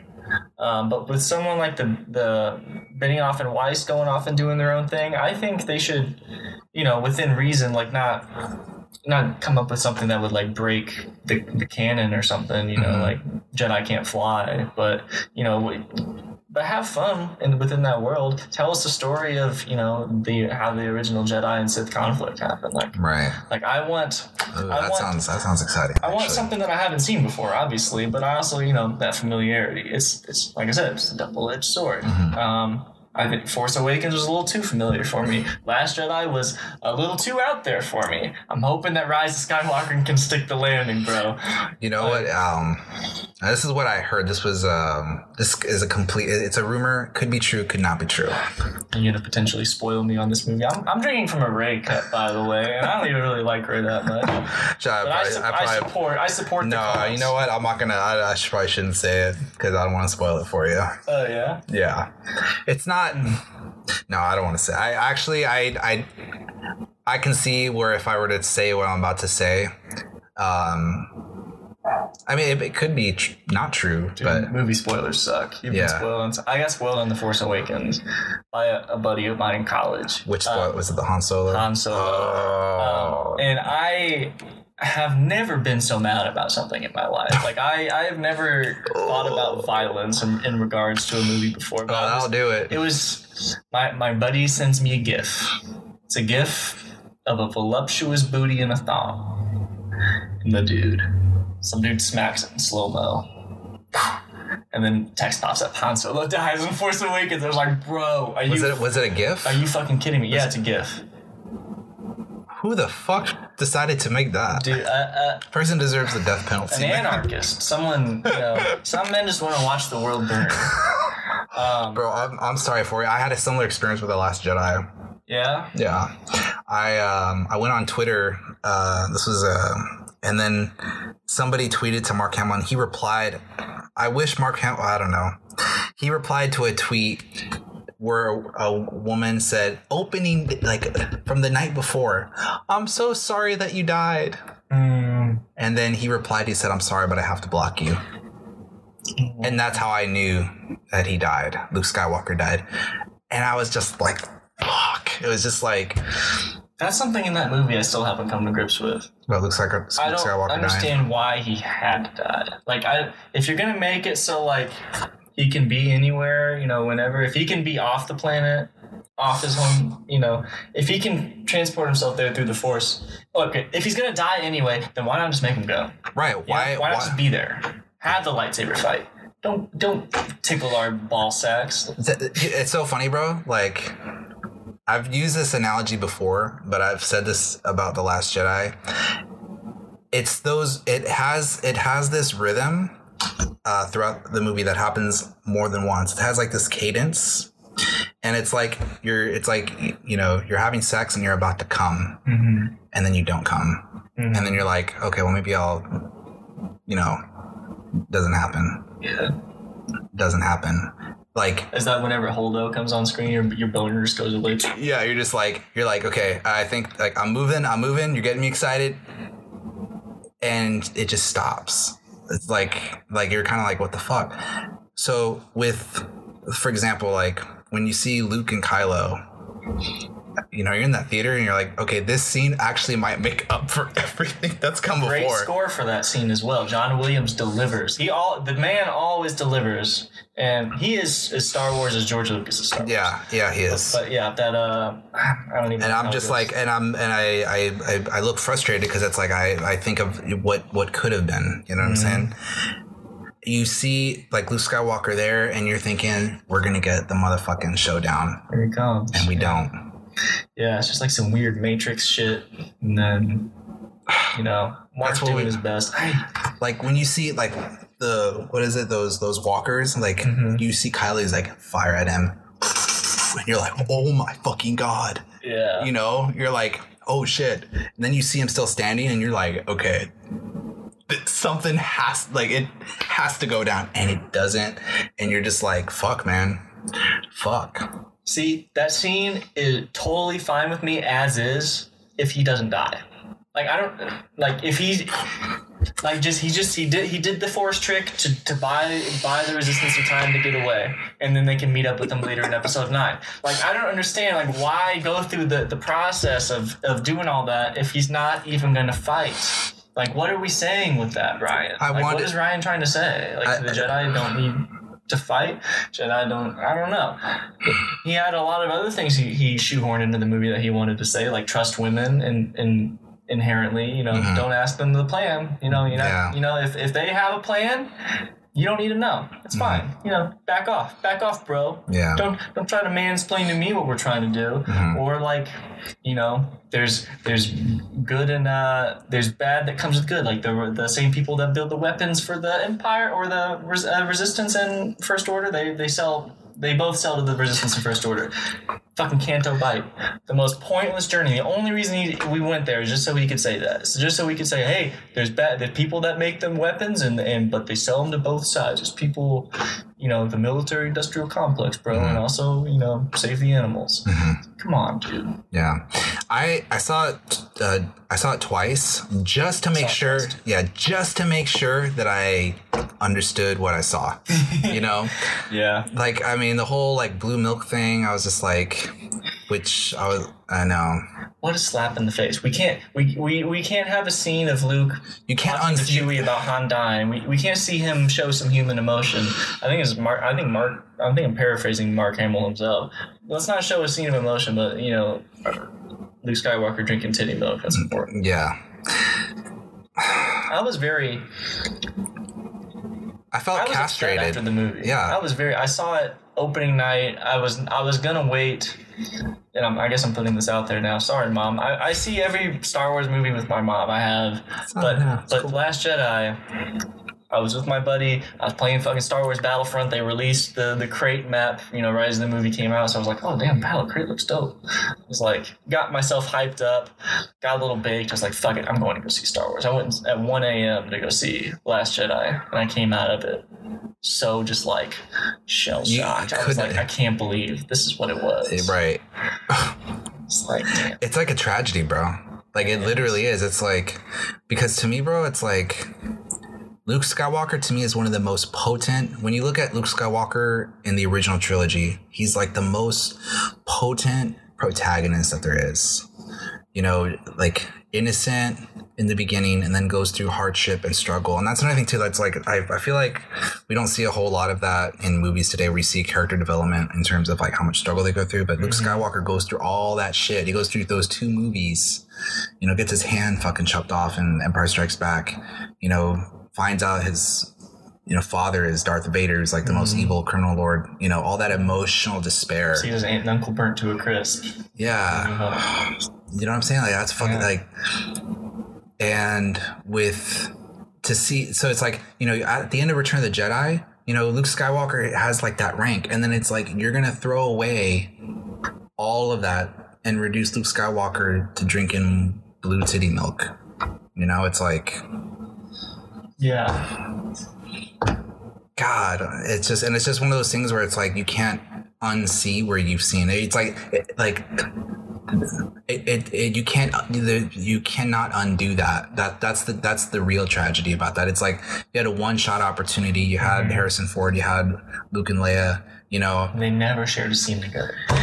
You know, bro, and that's another thing too. It's like you're telling me Mark Hamill's going to come back as Luke Skywalker, and that's another reason why Episode 7 for me, it's like the whole movie I'm waiting for Luke Skywalker, the whole movie, and at the very end, you know, you get one scene.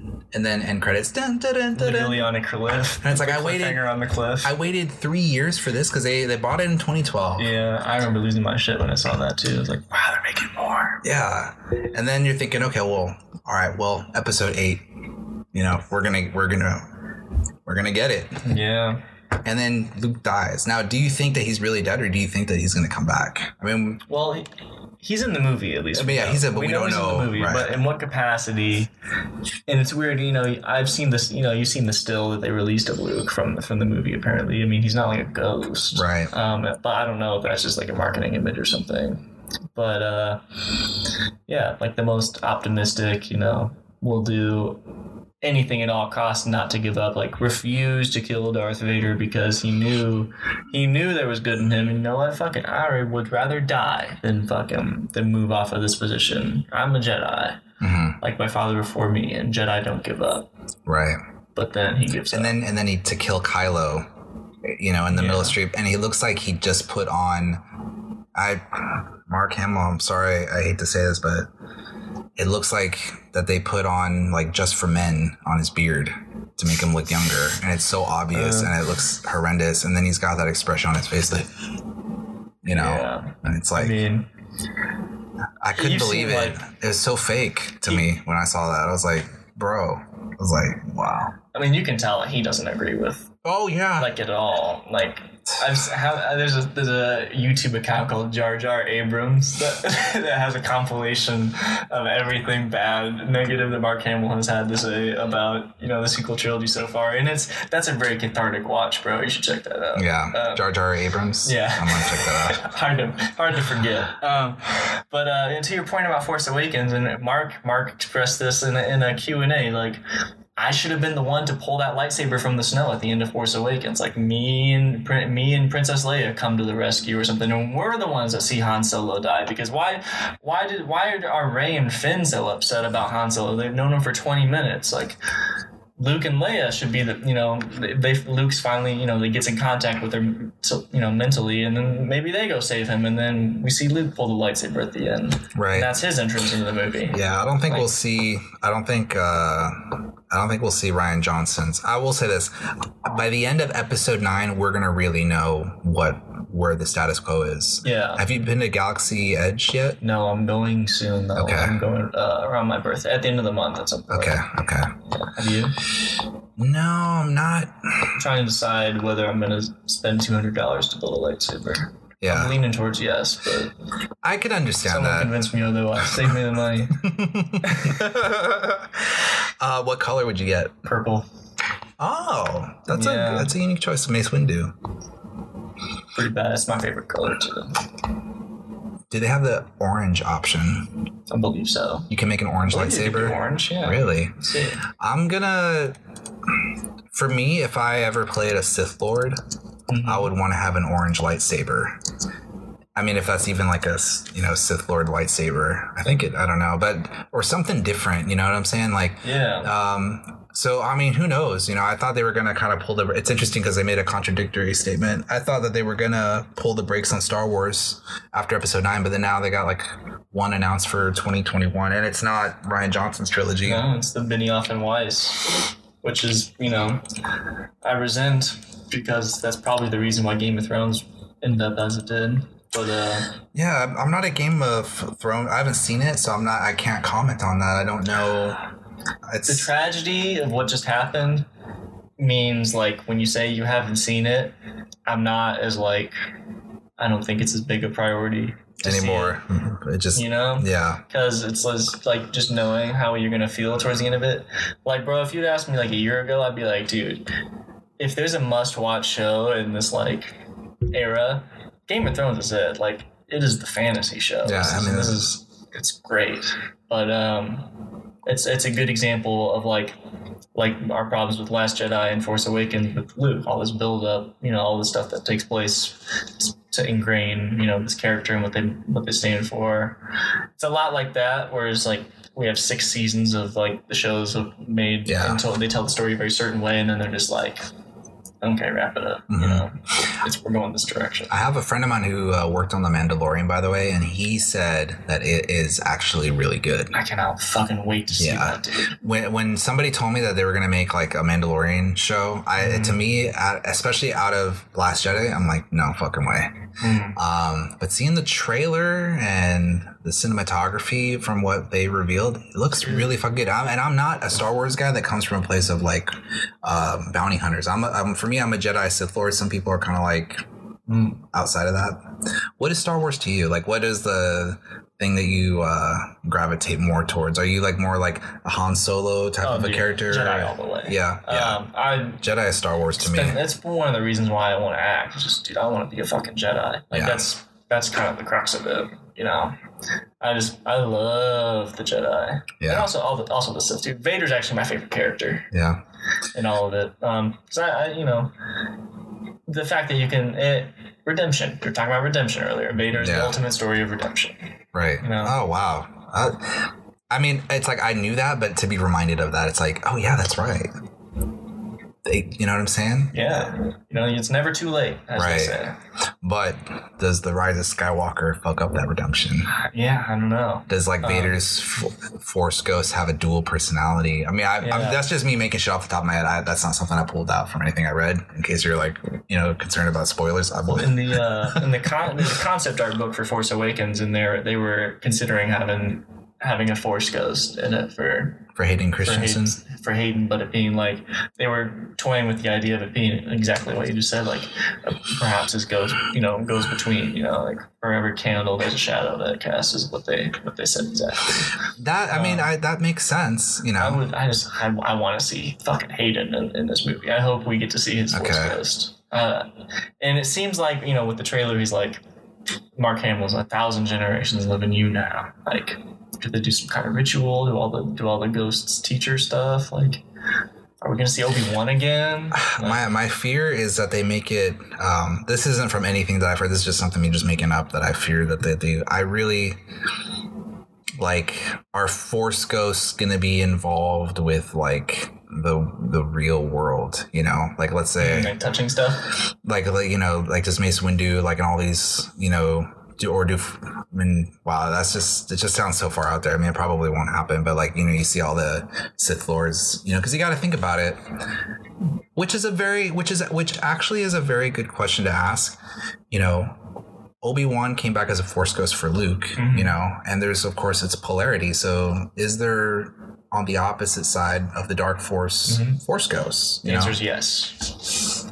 But Sith ghosts, Sith spirits, their essences, in the comics and the expanded universe, they are usually tied to like a specific object or a specific place. They don't have the free range of a Jedi. Okay, that makes sense. There's a comic by Charles Soule. It's a Darth Vader series, and if you are a Star Wars fan of any kind, that's good. You need to read that shit. It is so good. It is like it's a story. It's just about Darth Vader too. So, you know, it's from his perspective, and it's great. It's really, really great. It delves into like there's two halves to it. There's one that takes place between A New Hope and Empire, where he's like on the hunt for Luke Skywalker, and then there's another one which is the newest one, where it takes place right up after Episode 3, where he's building his castle on Mustafar, and he encounters this Sith relic of an old helmet / mask that's imbued with the spirit of an old Sith Lord, and he's trying to gain knowledge from the Sith Lord to try to resurrect Padme. Wow, check it out. That's deep, bro. He goes on a fucking a Sith spiritual journey. Oh, bro, like in his head. Bro, you know it's funny because that is like the Darth Vader movie that I think we really wanted. Like, here's what I would have loved to have seen. They dropped the ball on this, and James Earl Jones, you know, I mean, he's going on in his years, so I mean, the window of opportunity is becoming like, you know, smaller and smaller. But still game to return. Yeah, he's coming back. I hope so, man. I would love to see a Darth Vader movie that goes between Episode 3 and 4 going about trying to resurrect Padme. That's fucking brilliant. Dude, yeah. Or does he, and he's you know? training the fucking Inquisitors, the Sith Inquisitors, who are just like dark Jedi pretty much, like, and how he deals with them and, you know, is in charge of all them. But, and there's also, in the one that takes place between Empire, A New Hope and Empire, there's like a very cool, like, politics, like deception game going on between Vader and a bunch of like Moffs and generals and stuff, because people that are trying to undermine his place in the Empire under Palpatine. So Palpatine kind of pits them up against each other, and it's like Palpatine does like, he's like a sick boss who like always tries to make you feel like you're gonna lose your job. Right. And even does that with Vader. Yeah, that makes sense. Keeps him on his toes and resentful and super hateful all the time. But it's really cool to see like how Vader operates within the Empire. Like, because in the one that takes place after Episode 3, a lot of the bureaucratic structure of the Empire, they're like, this Vader guy comes out of nowhere. They're like, who the fuck's this Vader guy? What kind of position does he have? Right. Like, why should we listen to him? And, you know, so it's like Vader like kind of has to earn his place as second in command. It's cool. It's really cool. That's dope, man. Check it out. Where is that at again? The comic book, right? Yeah, it's just Marvel Comics, just Vader. Vader series. Yeah. Okay, I'm gonna check that out. Dude, that does check it out. It's really cool. It's one of the few comics. I haven't read a lot of comics in my time, but I've read all the Vader. You had me at the resurrection of Padme as cool. Vader. God damn, that's beautiful. Yeah, because that's the whole reason he went to the dark side in the first place, or why he was willing to test it, because he was so up in arms about losing people he loved. Does Padme come back as a Force ghost in that? No, it doesn't work. It's not working. It doesn't work out for him. But and that's also picked up in the fucking Vader VR series. It just gave me a great idea for like a Vader. I mean, just have you seen the Star Wars theory? The Vader fan film? No. No, I don't think I have. Really? Have you heard of it? No. This dude on YouTube, it's called Star Wars Theory, and he basically has a ton of videos that are like basically just explaining like canon and non-canon stories of Star Wars. But he put a bunch of money together and made his own fan film. He wants to make it a series. It was like a big thing where like Lucasfilm, Disney was going to shut him down because he crowdfunded it, but and the rules for the next episode is he has to do it all himself. Like the money thing got weird because it was like a high budget. He spent like a couple $100,000 on it. And I got to visit the set because my buddy was the art director. Is it out here? Yeah, it was down in San Pedro. They filmed at some warehouse type studio thing, but it was like it was a Vader between episode 3 and 4, and he goes to Naboo and he's looking for like Padme's grave or something. I can't remember exactly what happened. Oh my god, dude! Just those images, like just what you're. I mean, I'm just seeing like Vader in Tatooine. It could be at night. And he's in front of Padme's grave, and you just see him. And can you imagine just Vader falling on his knees, and then maybe he like busts his lightsaber out and he just slashes the tombstone. Dude, in the comic, he fucking goes to the fucking like the coroner or whatever, and he's like trying to find out, like about the baby. Was she died?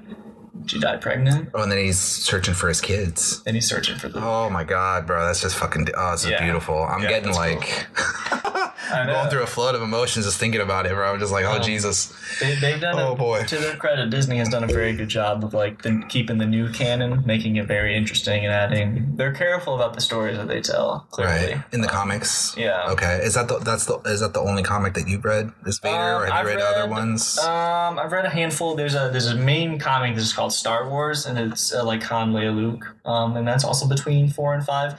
And there's a third one that goes at the same time. There's like a crossover event at one point where the Vader comic dipped into the main Star Wars comic, and they have a big face-off, and Vader kills a whole fucking army of rebels, dude, by himself.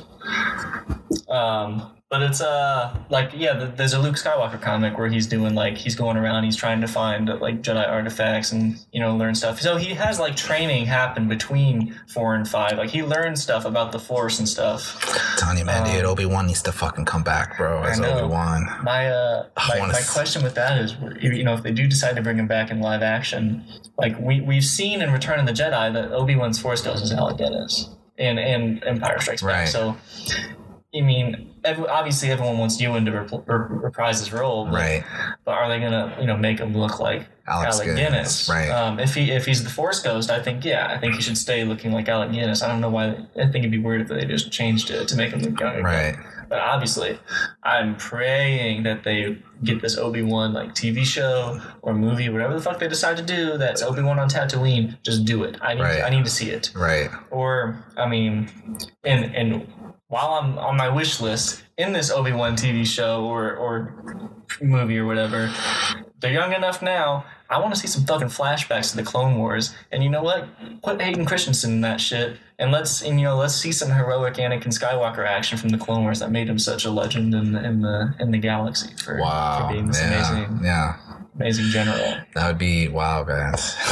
I know. Fucking it's just funny, man. It's just like, it's like we're putting out the stuff out there, like what we're talking about. It's stuff people want. You know what I'm saying? Now I understand too. Like I have a friend of mine who's a film director, and he literally gives me like the rundown of giving the audience of what they need versus what they want. Mm-hmm. I'm just like, to me, why not both? I mean, yeah. The Last Jedi was definitely something, in my opinion, that we didn't need. It's just, I will say this though, the trailer for Rise of Skywalker reeled me back in. It was just Palpatine. Making it seem like bringing him back kind of makes it the whole Star Wars saga. It kind of ties it all back to, this grand vision that Palpatine had, to take over the galaxy and all that. So I don't know how he's going to be in it. I don't know what his role in the movie is, but I think that somehow he has to be involved with the creation of the First Order. If not, like, if Snoke is not like a fucking like failed clone of him or something, like, because this whole Snoke thing, he has a ring from that it's a black ring. Mm-hmm. In the guidebook it says it's some sort of mineral found on Mustafar from Vader's castle, under Vader's castle on Mustafar. And I don't know. He's got to be tied in with the original Empire somehow. And I think like if he's got the dark side and he's a Force user, then why not? The precedent is there for like expanding universe stories in the old canon where Palpatine did make clones of himself. He made tons of clones of himself. So maybe they pull from that. Yeah, I don't know. It seems like they're kind of picking and choosing what they want from the old canon and like revamping it, like Thrawn. Not Admiral Thrawn, Grand Admiral Thrawn. He's a blue guy. That sounds familiar. You ever watch Star Wars Rebels or? No. It's a cool watch. You should check. You'd enjoy that.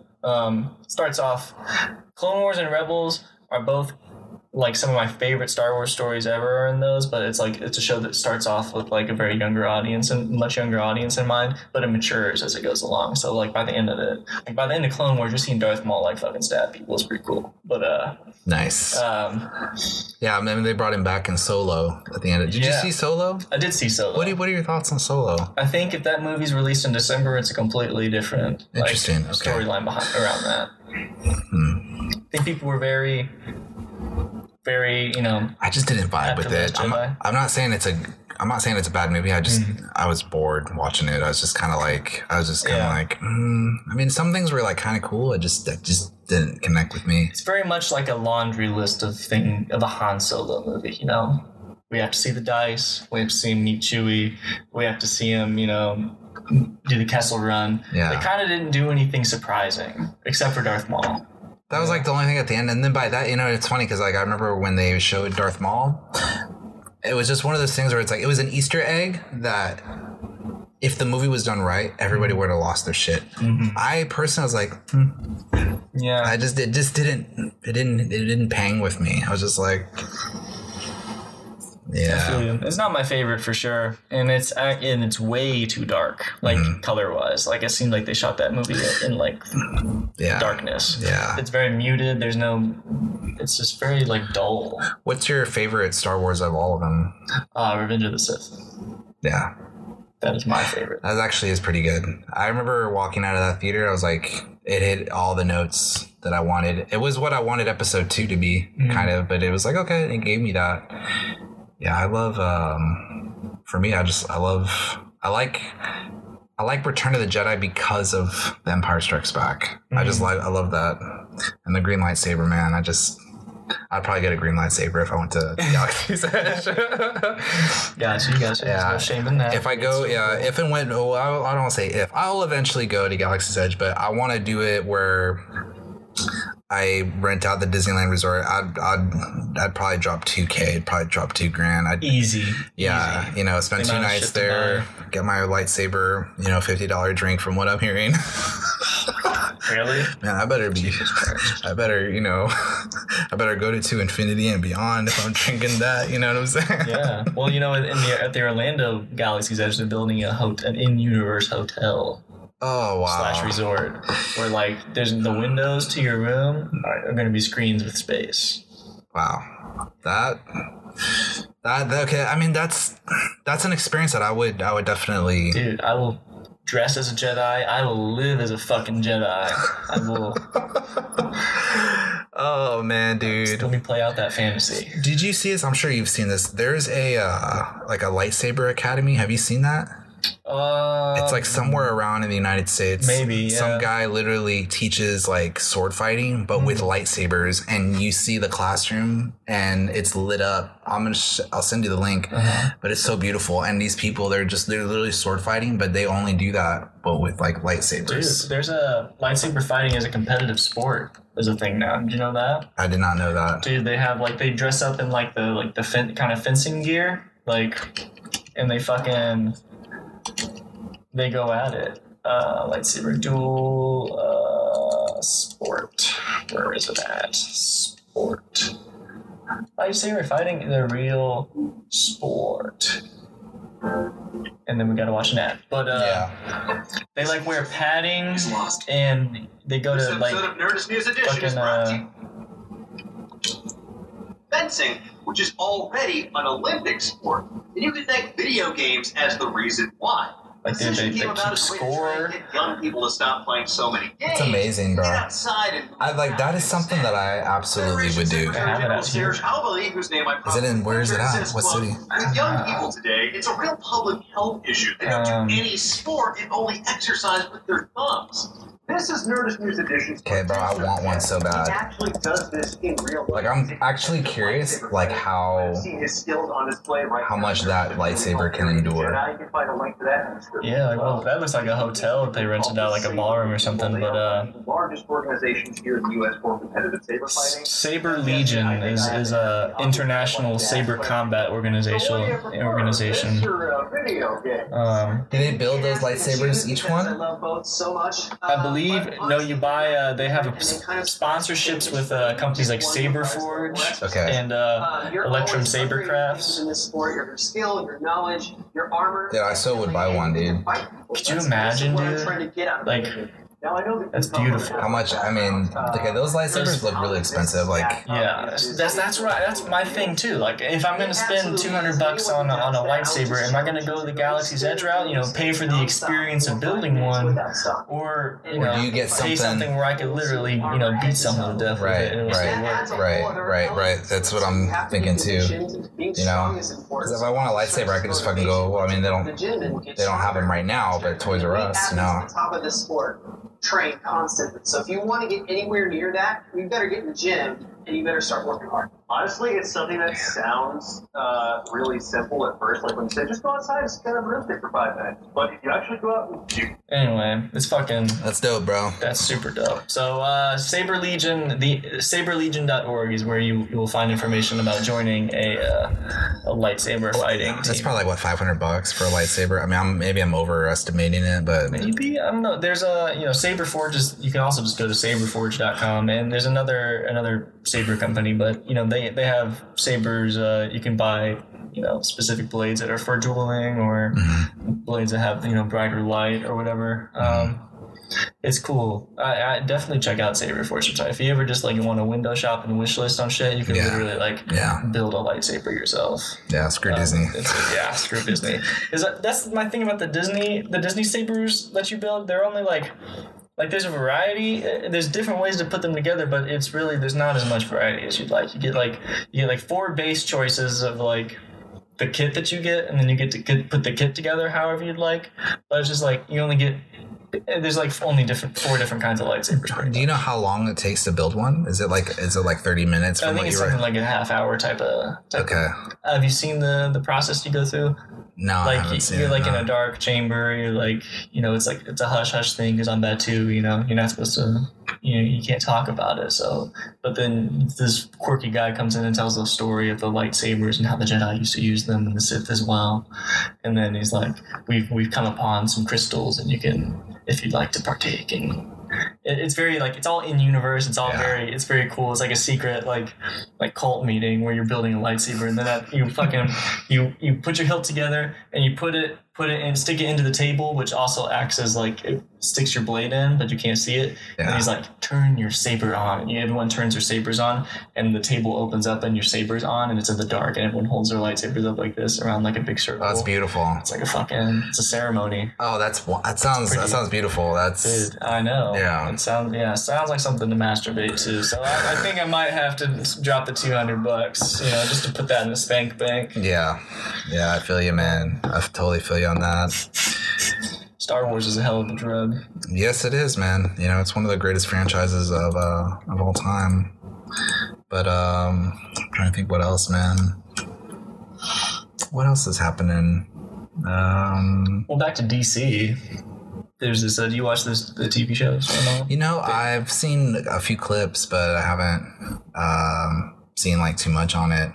I deep dove into Flash, but I've fallen off recently. It's just the Flash season 1 I'll stand by as one of like the best seasons of like superhero like stories ever. Like it's very like I know Kevin Smith says this shit as well, but legitimately it's very emotional and it makes me cry watching the TV show, watching the finale of the TV show, because it's like the story of the Flash. He's right. His mom. Was it the final season? Right? Did it just do its final season, or are they doing season 6? They're still going. They're on the final season of Arrow though. Okay, that's what I read. They're only doing like a 10 episode run, and I believe he's dying in the new crossover.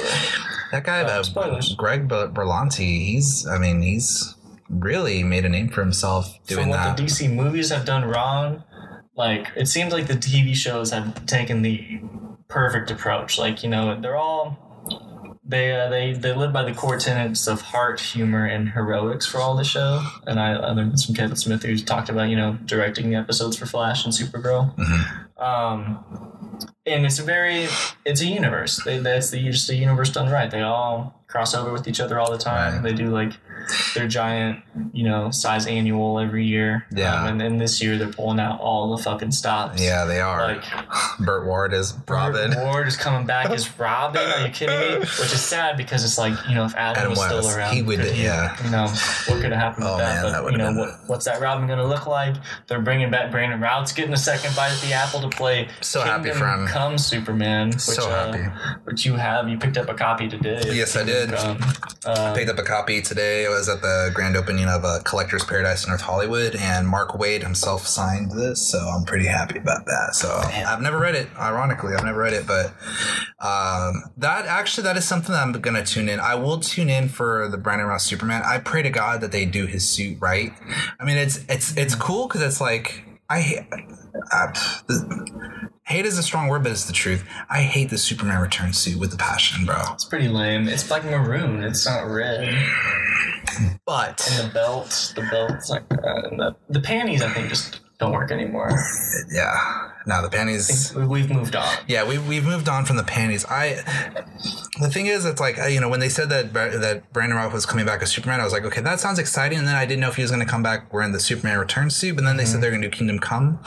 So for me, that's something I will tune into, and I hope that at least for Brandon Routh's sake, because it is his second chance, playing Superman, and in a sense, probably his goodbye, unless they do a DC spinoff of Kingdom Come, or Super. I don't know.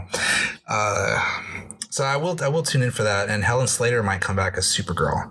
The original Supergirl. That's something those TV shows have done very well, is like honoring the past and where these stories have came from. Like John Wesley Shipp has had the original Flash on TV in the 90s. He's had numerous appearances on the Flash, and will be in that crossover playing his version of the Flash as well. Like they brought Mark Hamill back to play the Trickster. Right.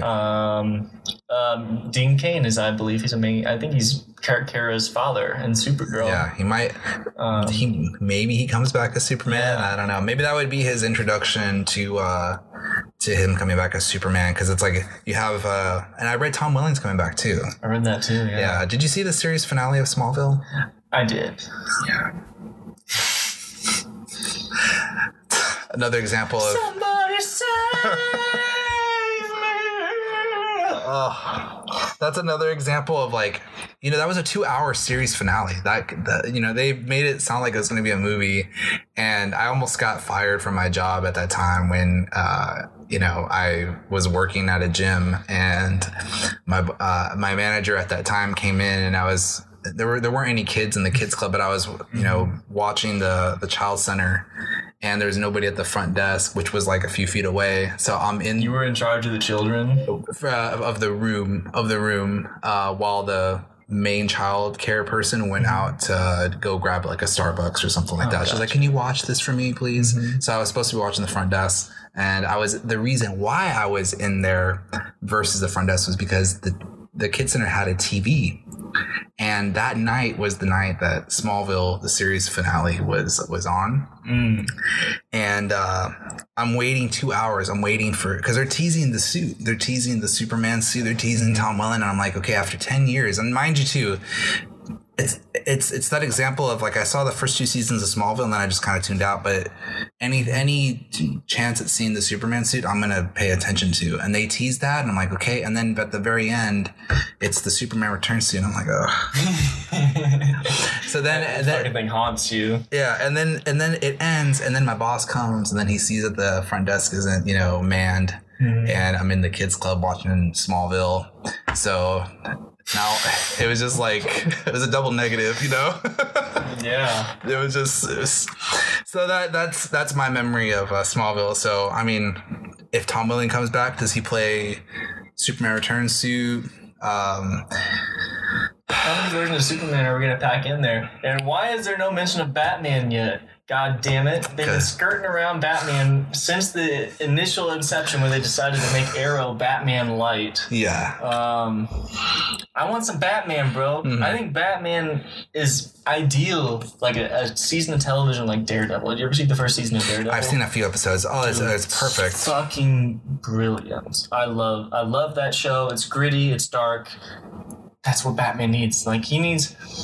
I mean, I love the movies, but I think like Batman just lends himself to like that long arc of a story. Like, he's a detective. He's the world's greatest detective. Like, make a Batman like 8 episodes centered around some kind of mystery that Batman's solving. Right. Like, he's got not only amazing muscles and can kick ass, but he's got one of the best brains on earth. Right. You know what could have worked actually? I mean, obviously they're not going to go that route because you got Robert Pattinson as Batman, which I got to say I'm actually really excited about. After the way people shat on Ben Affleck when he was initially announced, just trust people when they get cast. Like, especially being an actor now, like I empathize with Rob a lot. Like, fuck, that's gotta really suck. They haven't even seen him do a second of footage as Batman. And I was like, he's gonna suck. He's too skinny. He's Twilight. Like, bro, he's an actor. Right. And from what he's done recently, from what I heard, he's done a pretty good job. Yeah, I haven't seen anything that he's done post Twilight, and I'm honestly pretty not jazzed to say that I saw Twilight. But yeah, neither have I. I think I saw maybe like one movie of that, and I was like done. But I think that was because of my a movie and was forced to sit through one of them. Yeah, ex-girlfriend. Well, for me, it was ex-girlfriend. Ex-girlfriend for me too. And it wasn't even like I saw like the 3/4 of the first one, stopped it. It was with another ex-girlfriend. We both were on the same page. Like, this sucks. We're out of here. Then next girlfriend made me go see the third one with her. So I was just like, what the fuck? Dude? Yeah. And this baby's so fake. Like, you seen the fake baby? I haven't. Yeah. Okay, hold up. Fake baby Twilight. This must be seen. It's like one of the worst CGI effects I've ever seen. What was it? What was that? Fake gay something? Twilight. Twilight. This is why. this is one reason why it's just like, fuck this movie, these movies. But Robert, I mean, he's gonna be good. He's gonna put on weight, obviously. That's what I'm saying. He's gonna work out. Yeah, he'll be all right. Not fake. I trust Matt Reeves. You know, I think he'll do a good job. This crazy ass baby scene. This one of the worst CGI effects in like cinema history, probably. I think this can't be worse than The Rock in Mummy Returns. Amazing though. I don't know, bro. That is a really bad one, though.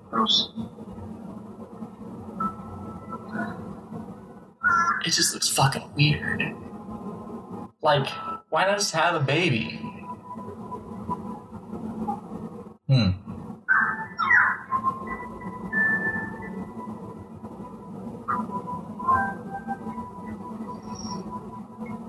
That's a fake baby? That's supposed to be fake? Yeah, bro, that's a CGI character. Okay, that looks fake. Maybe it looks worse in HD. This is you know, it's so funny, bro. Like, I'm seeing the footage and I totally see why girls like this. Like, it has like, I mean, just looking at it, I can feel the ingredients, you know? Like, I'm just like, it looks like a Lifetime movie on steroids with like vampires, you know? Like,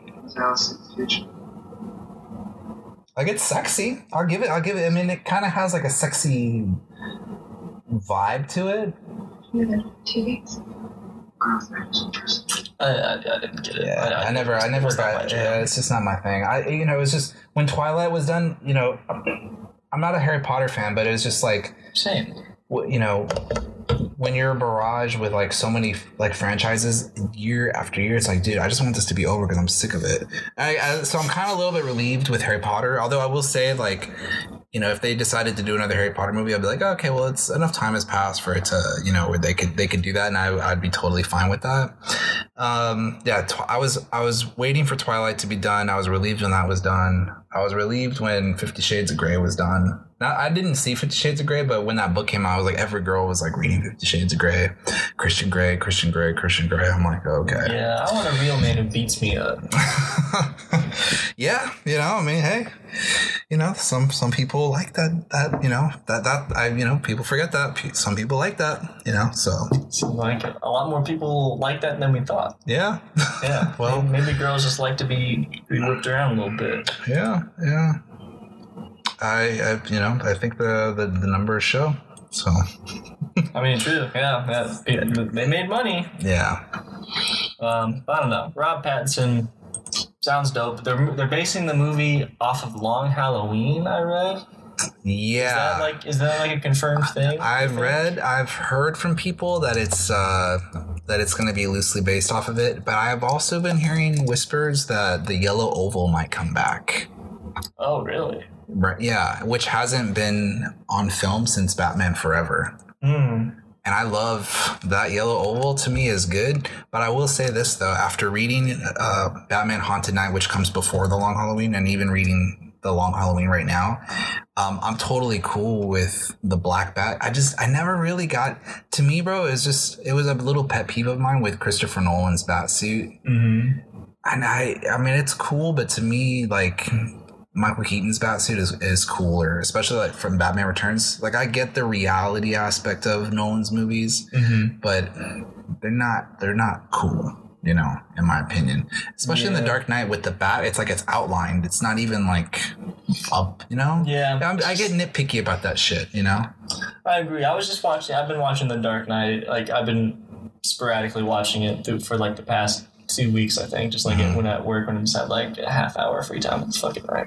Keep going through The Dark Knight because it's a great film. But in terms of like Batman stuff, it's like the fighting. Like, once you see Affleck, the warehouse scene, there's no Batman fight that compares. But then there's also that's a badass scene. Yeah.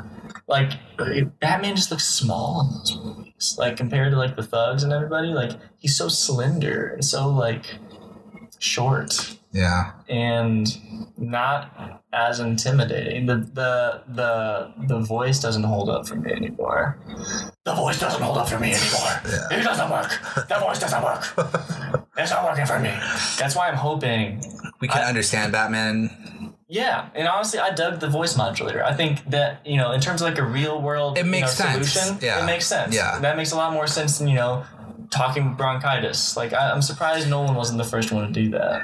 You know, the thing is when you heard Batman Begins, actually you can understand him. Yeah, it's way better in Batman Begins. It's the best. And then and then The Dark Knight came out, and then people were going off on that. And then you would have thought that in The Dark Knight Rises that Nolan would have been like aware of that and would have like made it more clear, and he didn't. So I don't write off The Dark Knight Rises, but it just, when you ask me, you know, what do I think of The Dark Knight Rises, it does not excite me.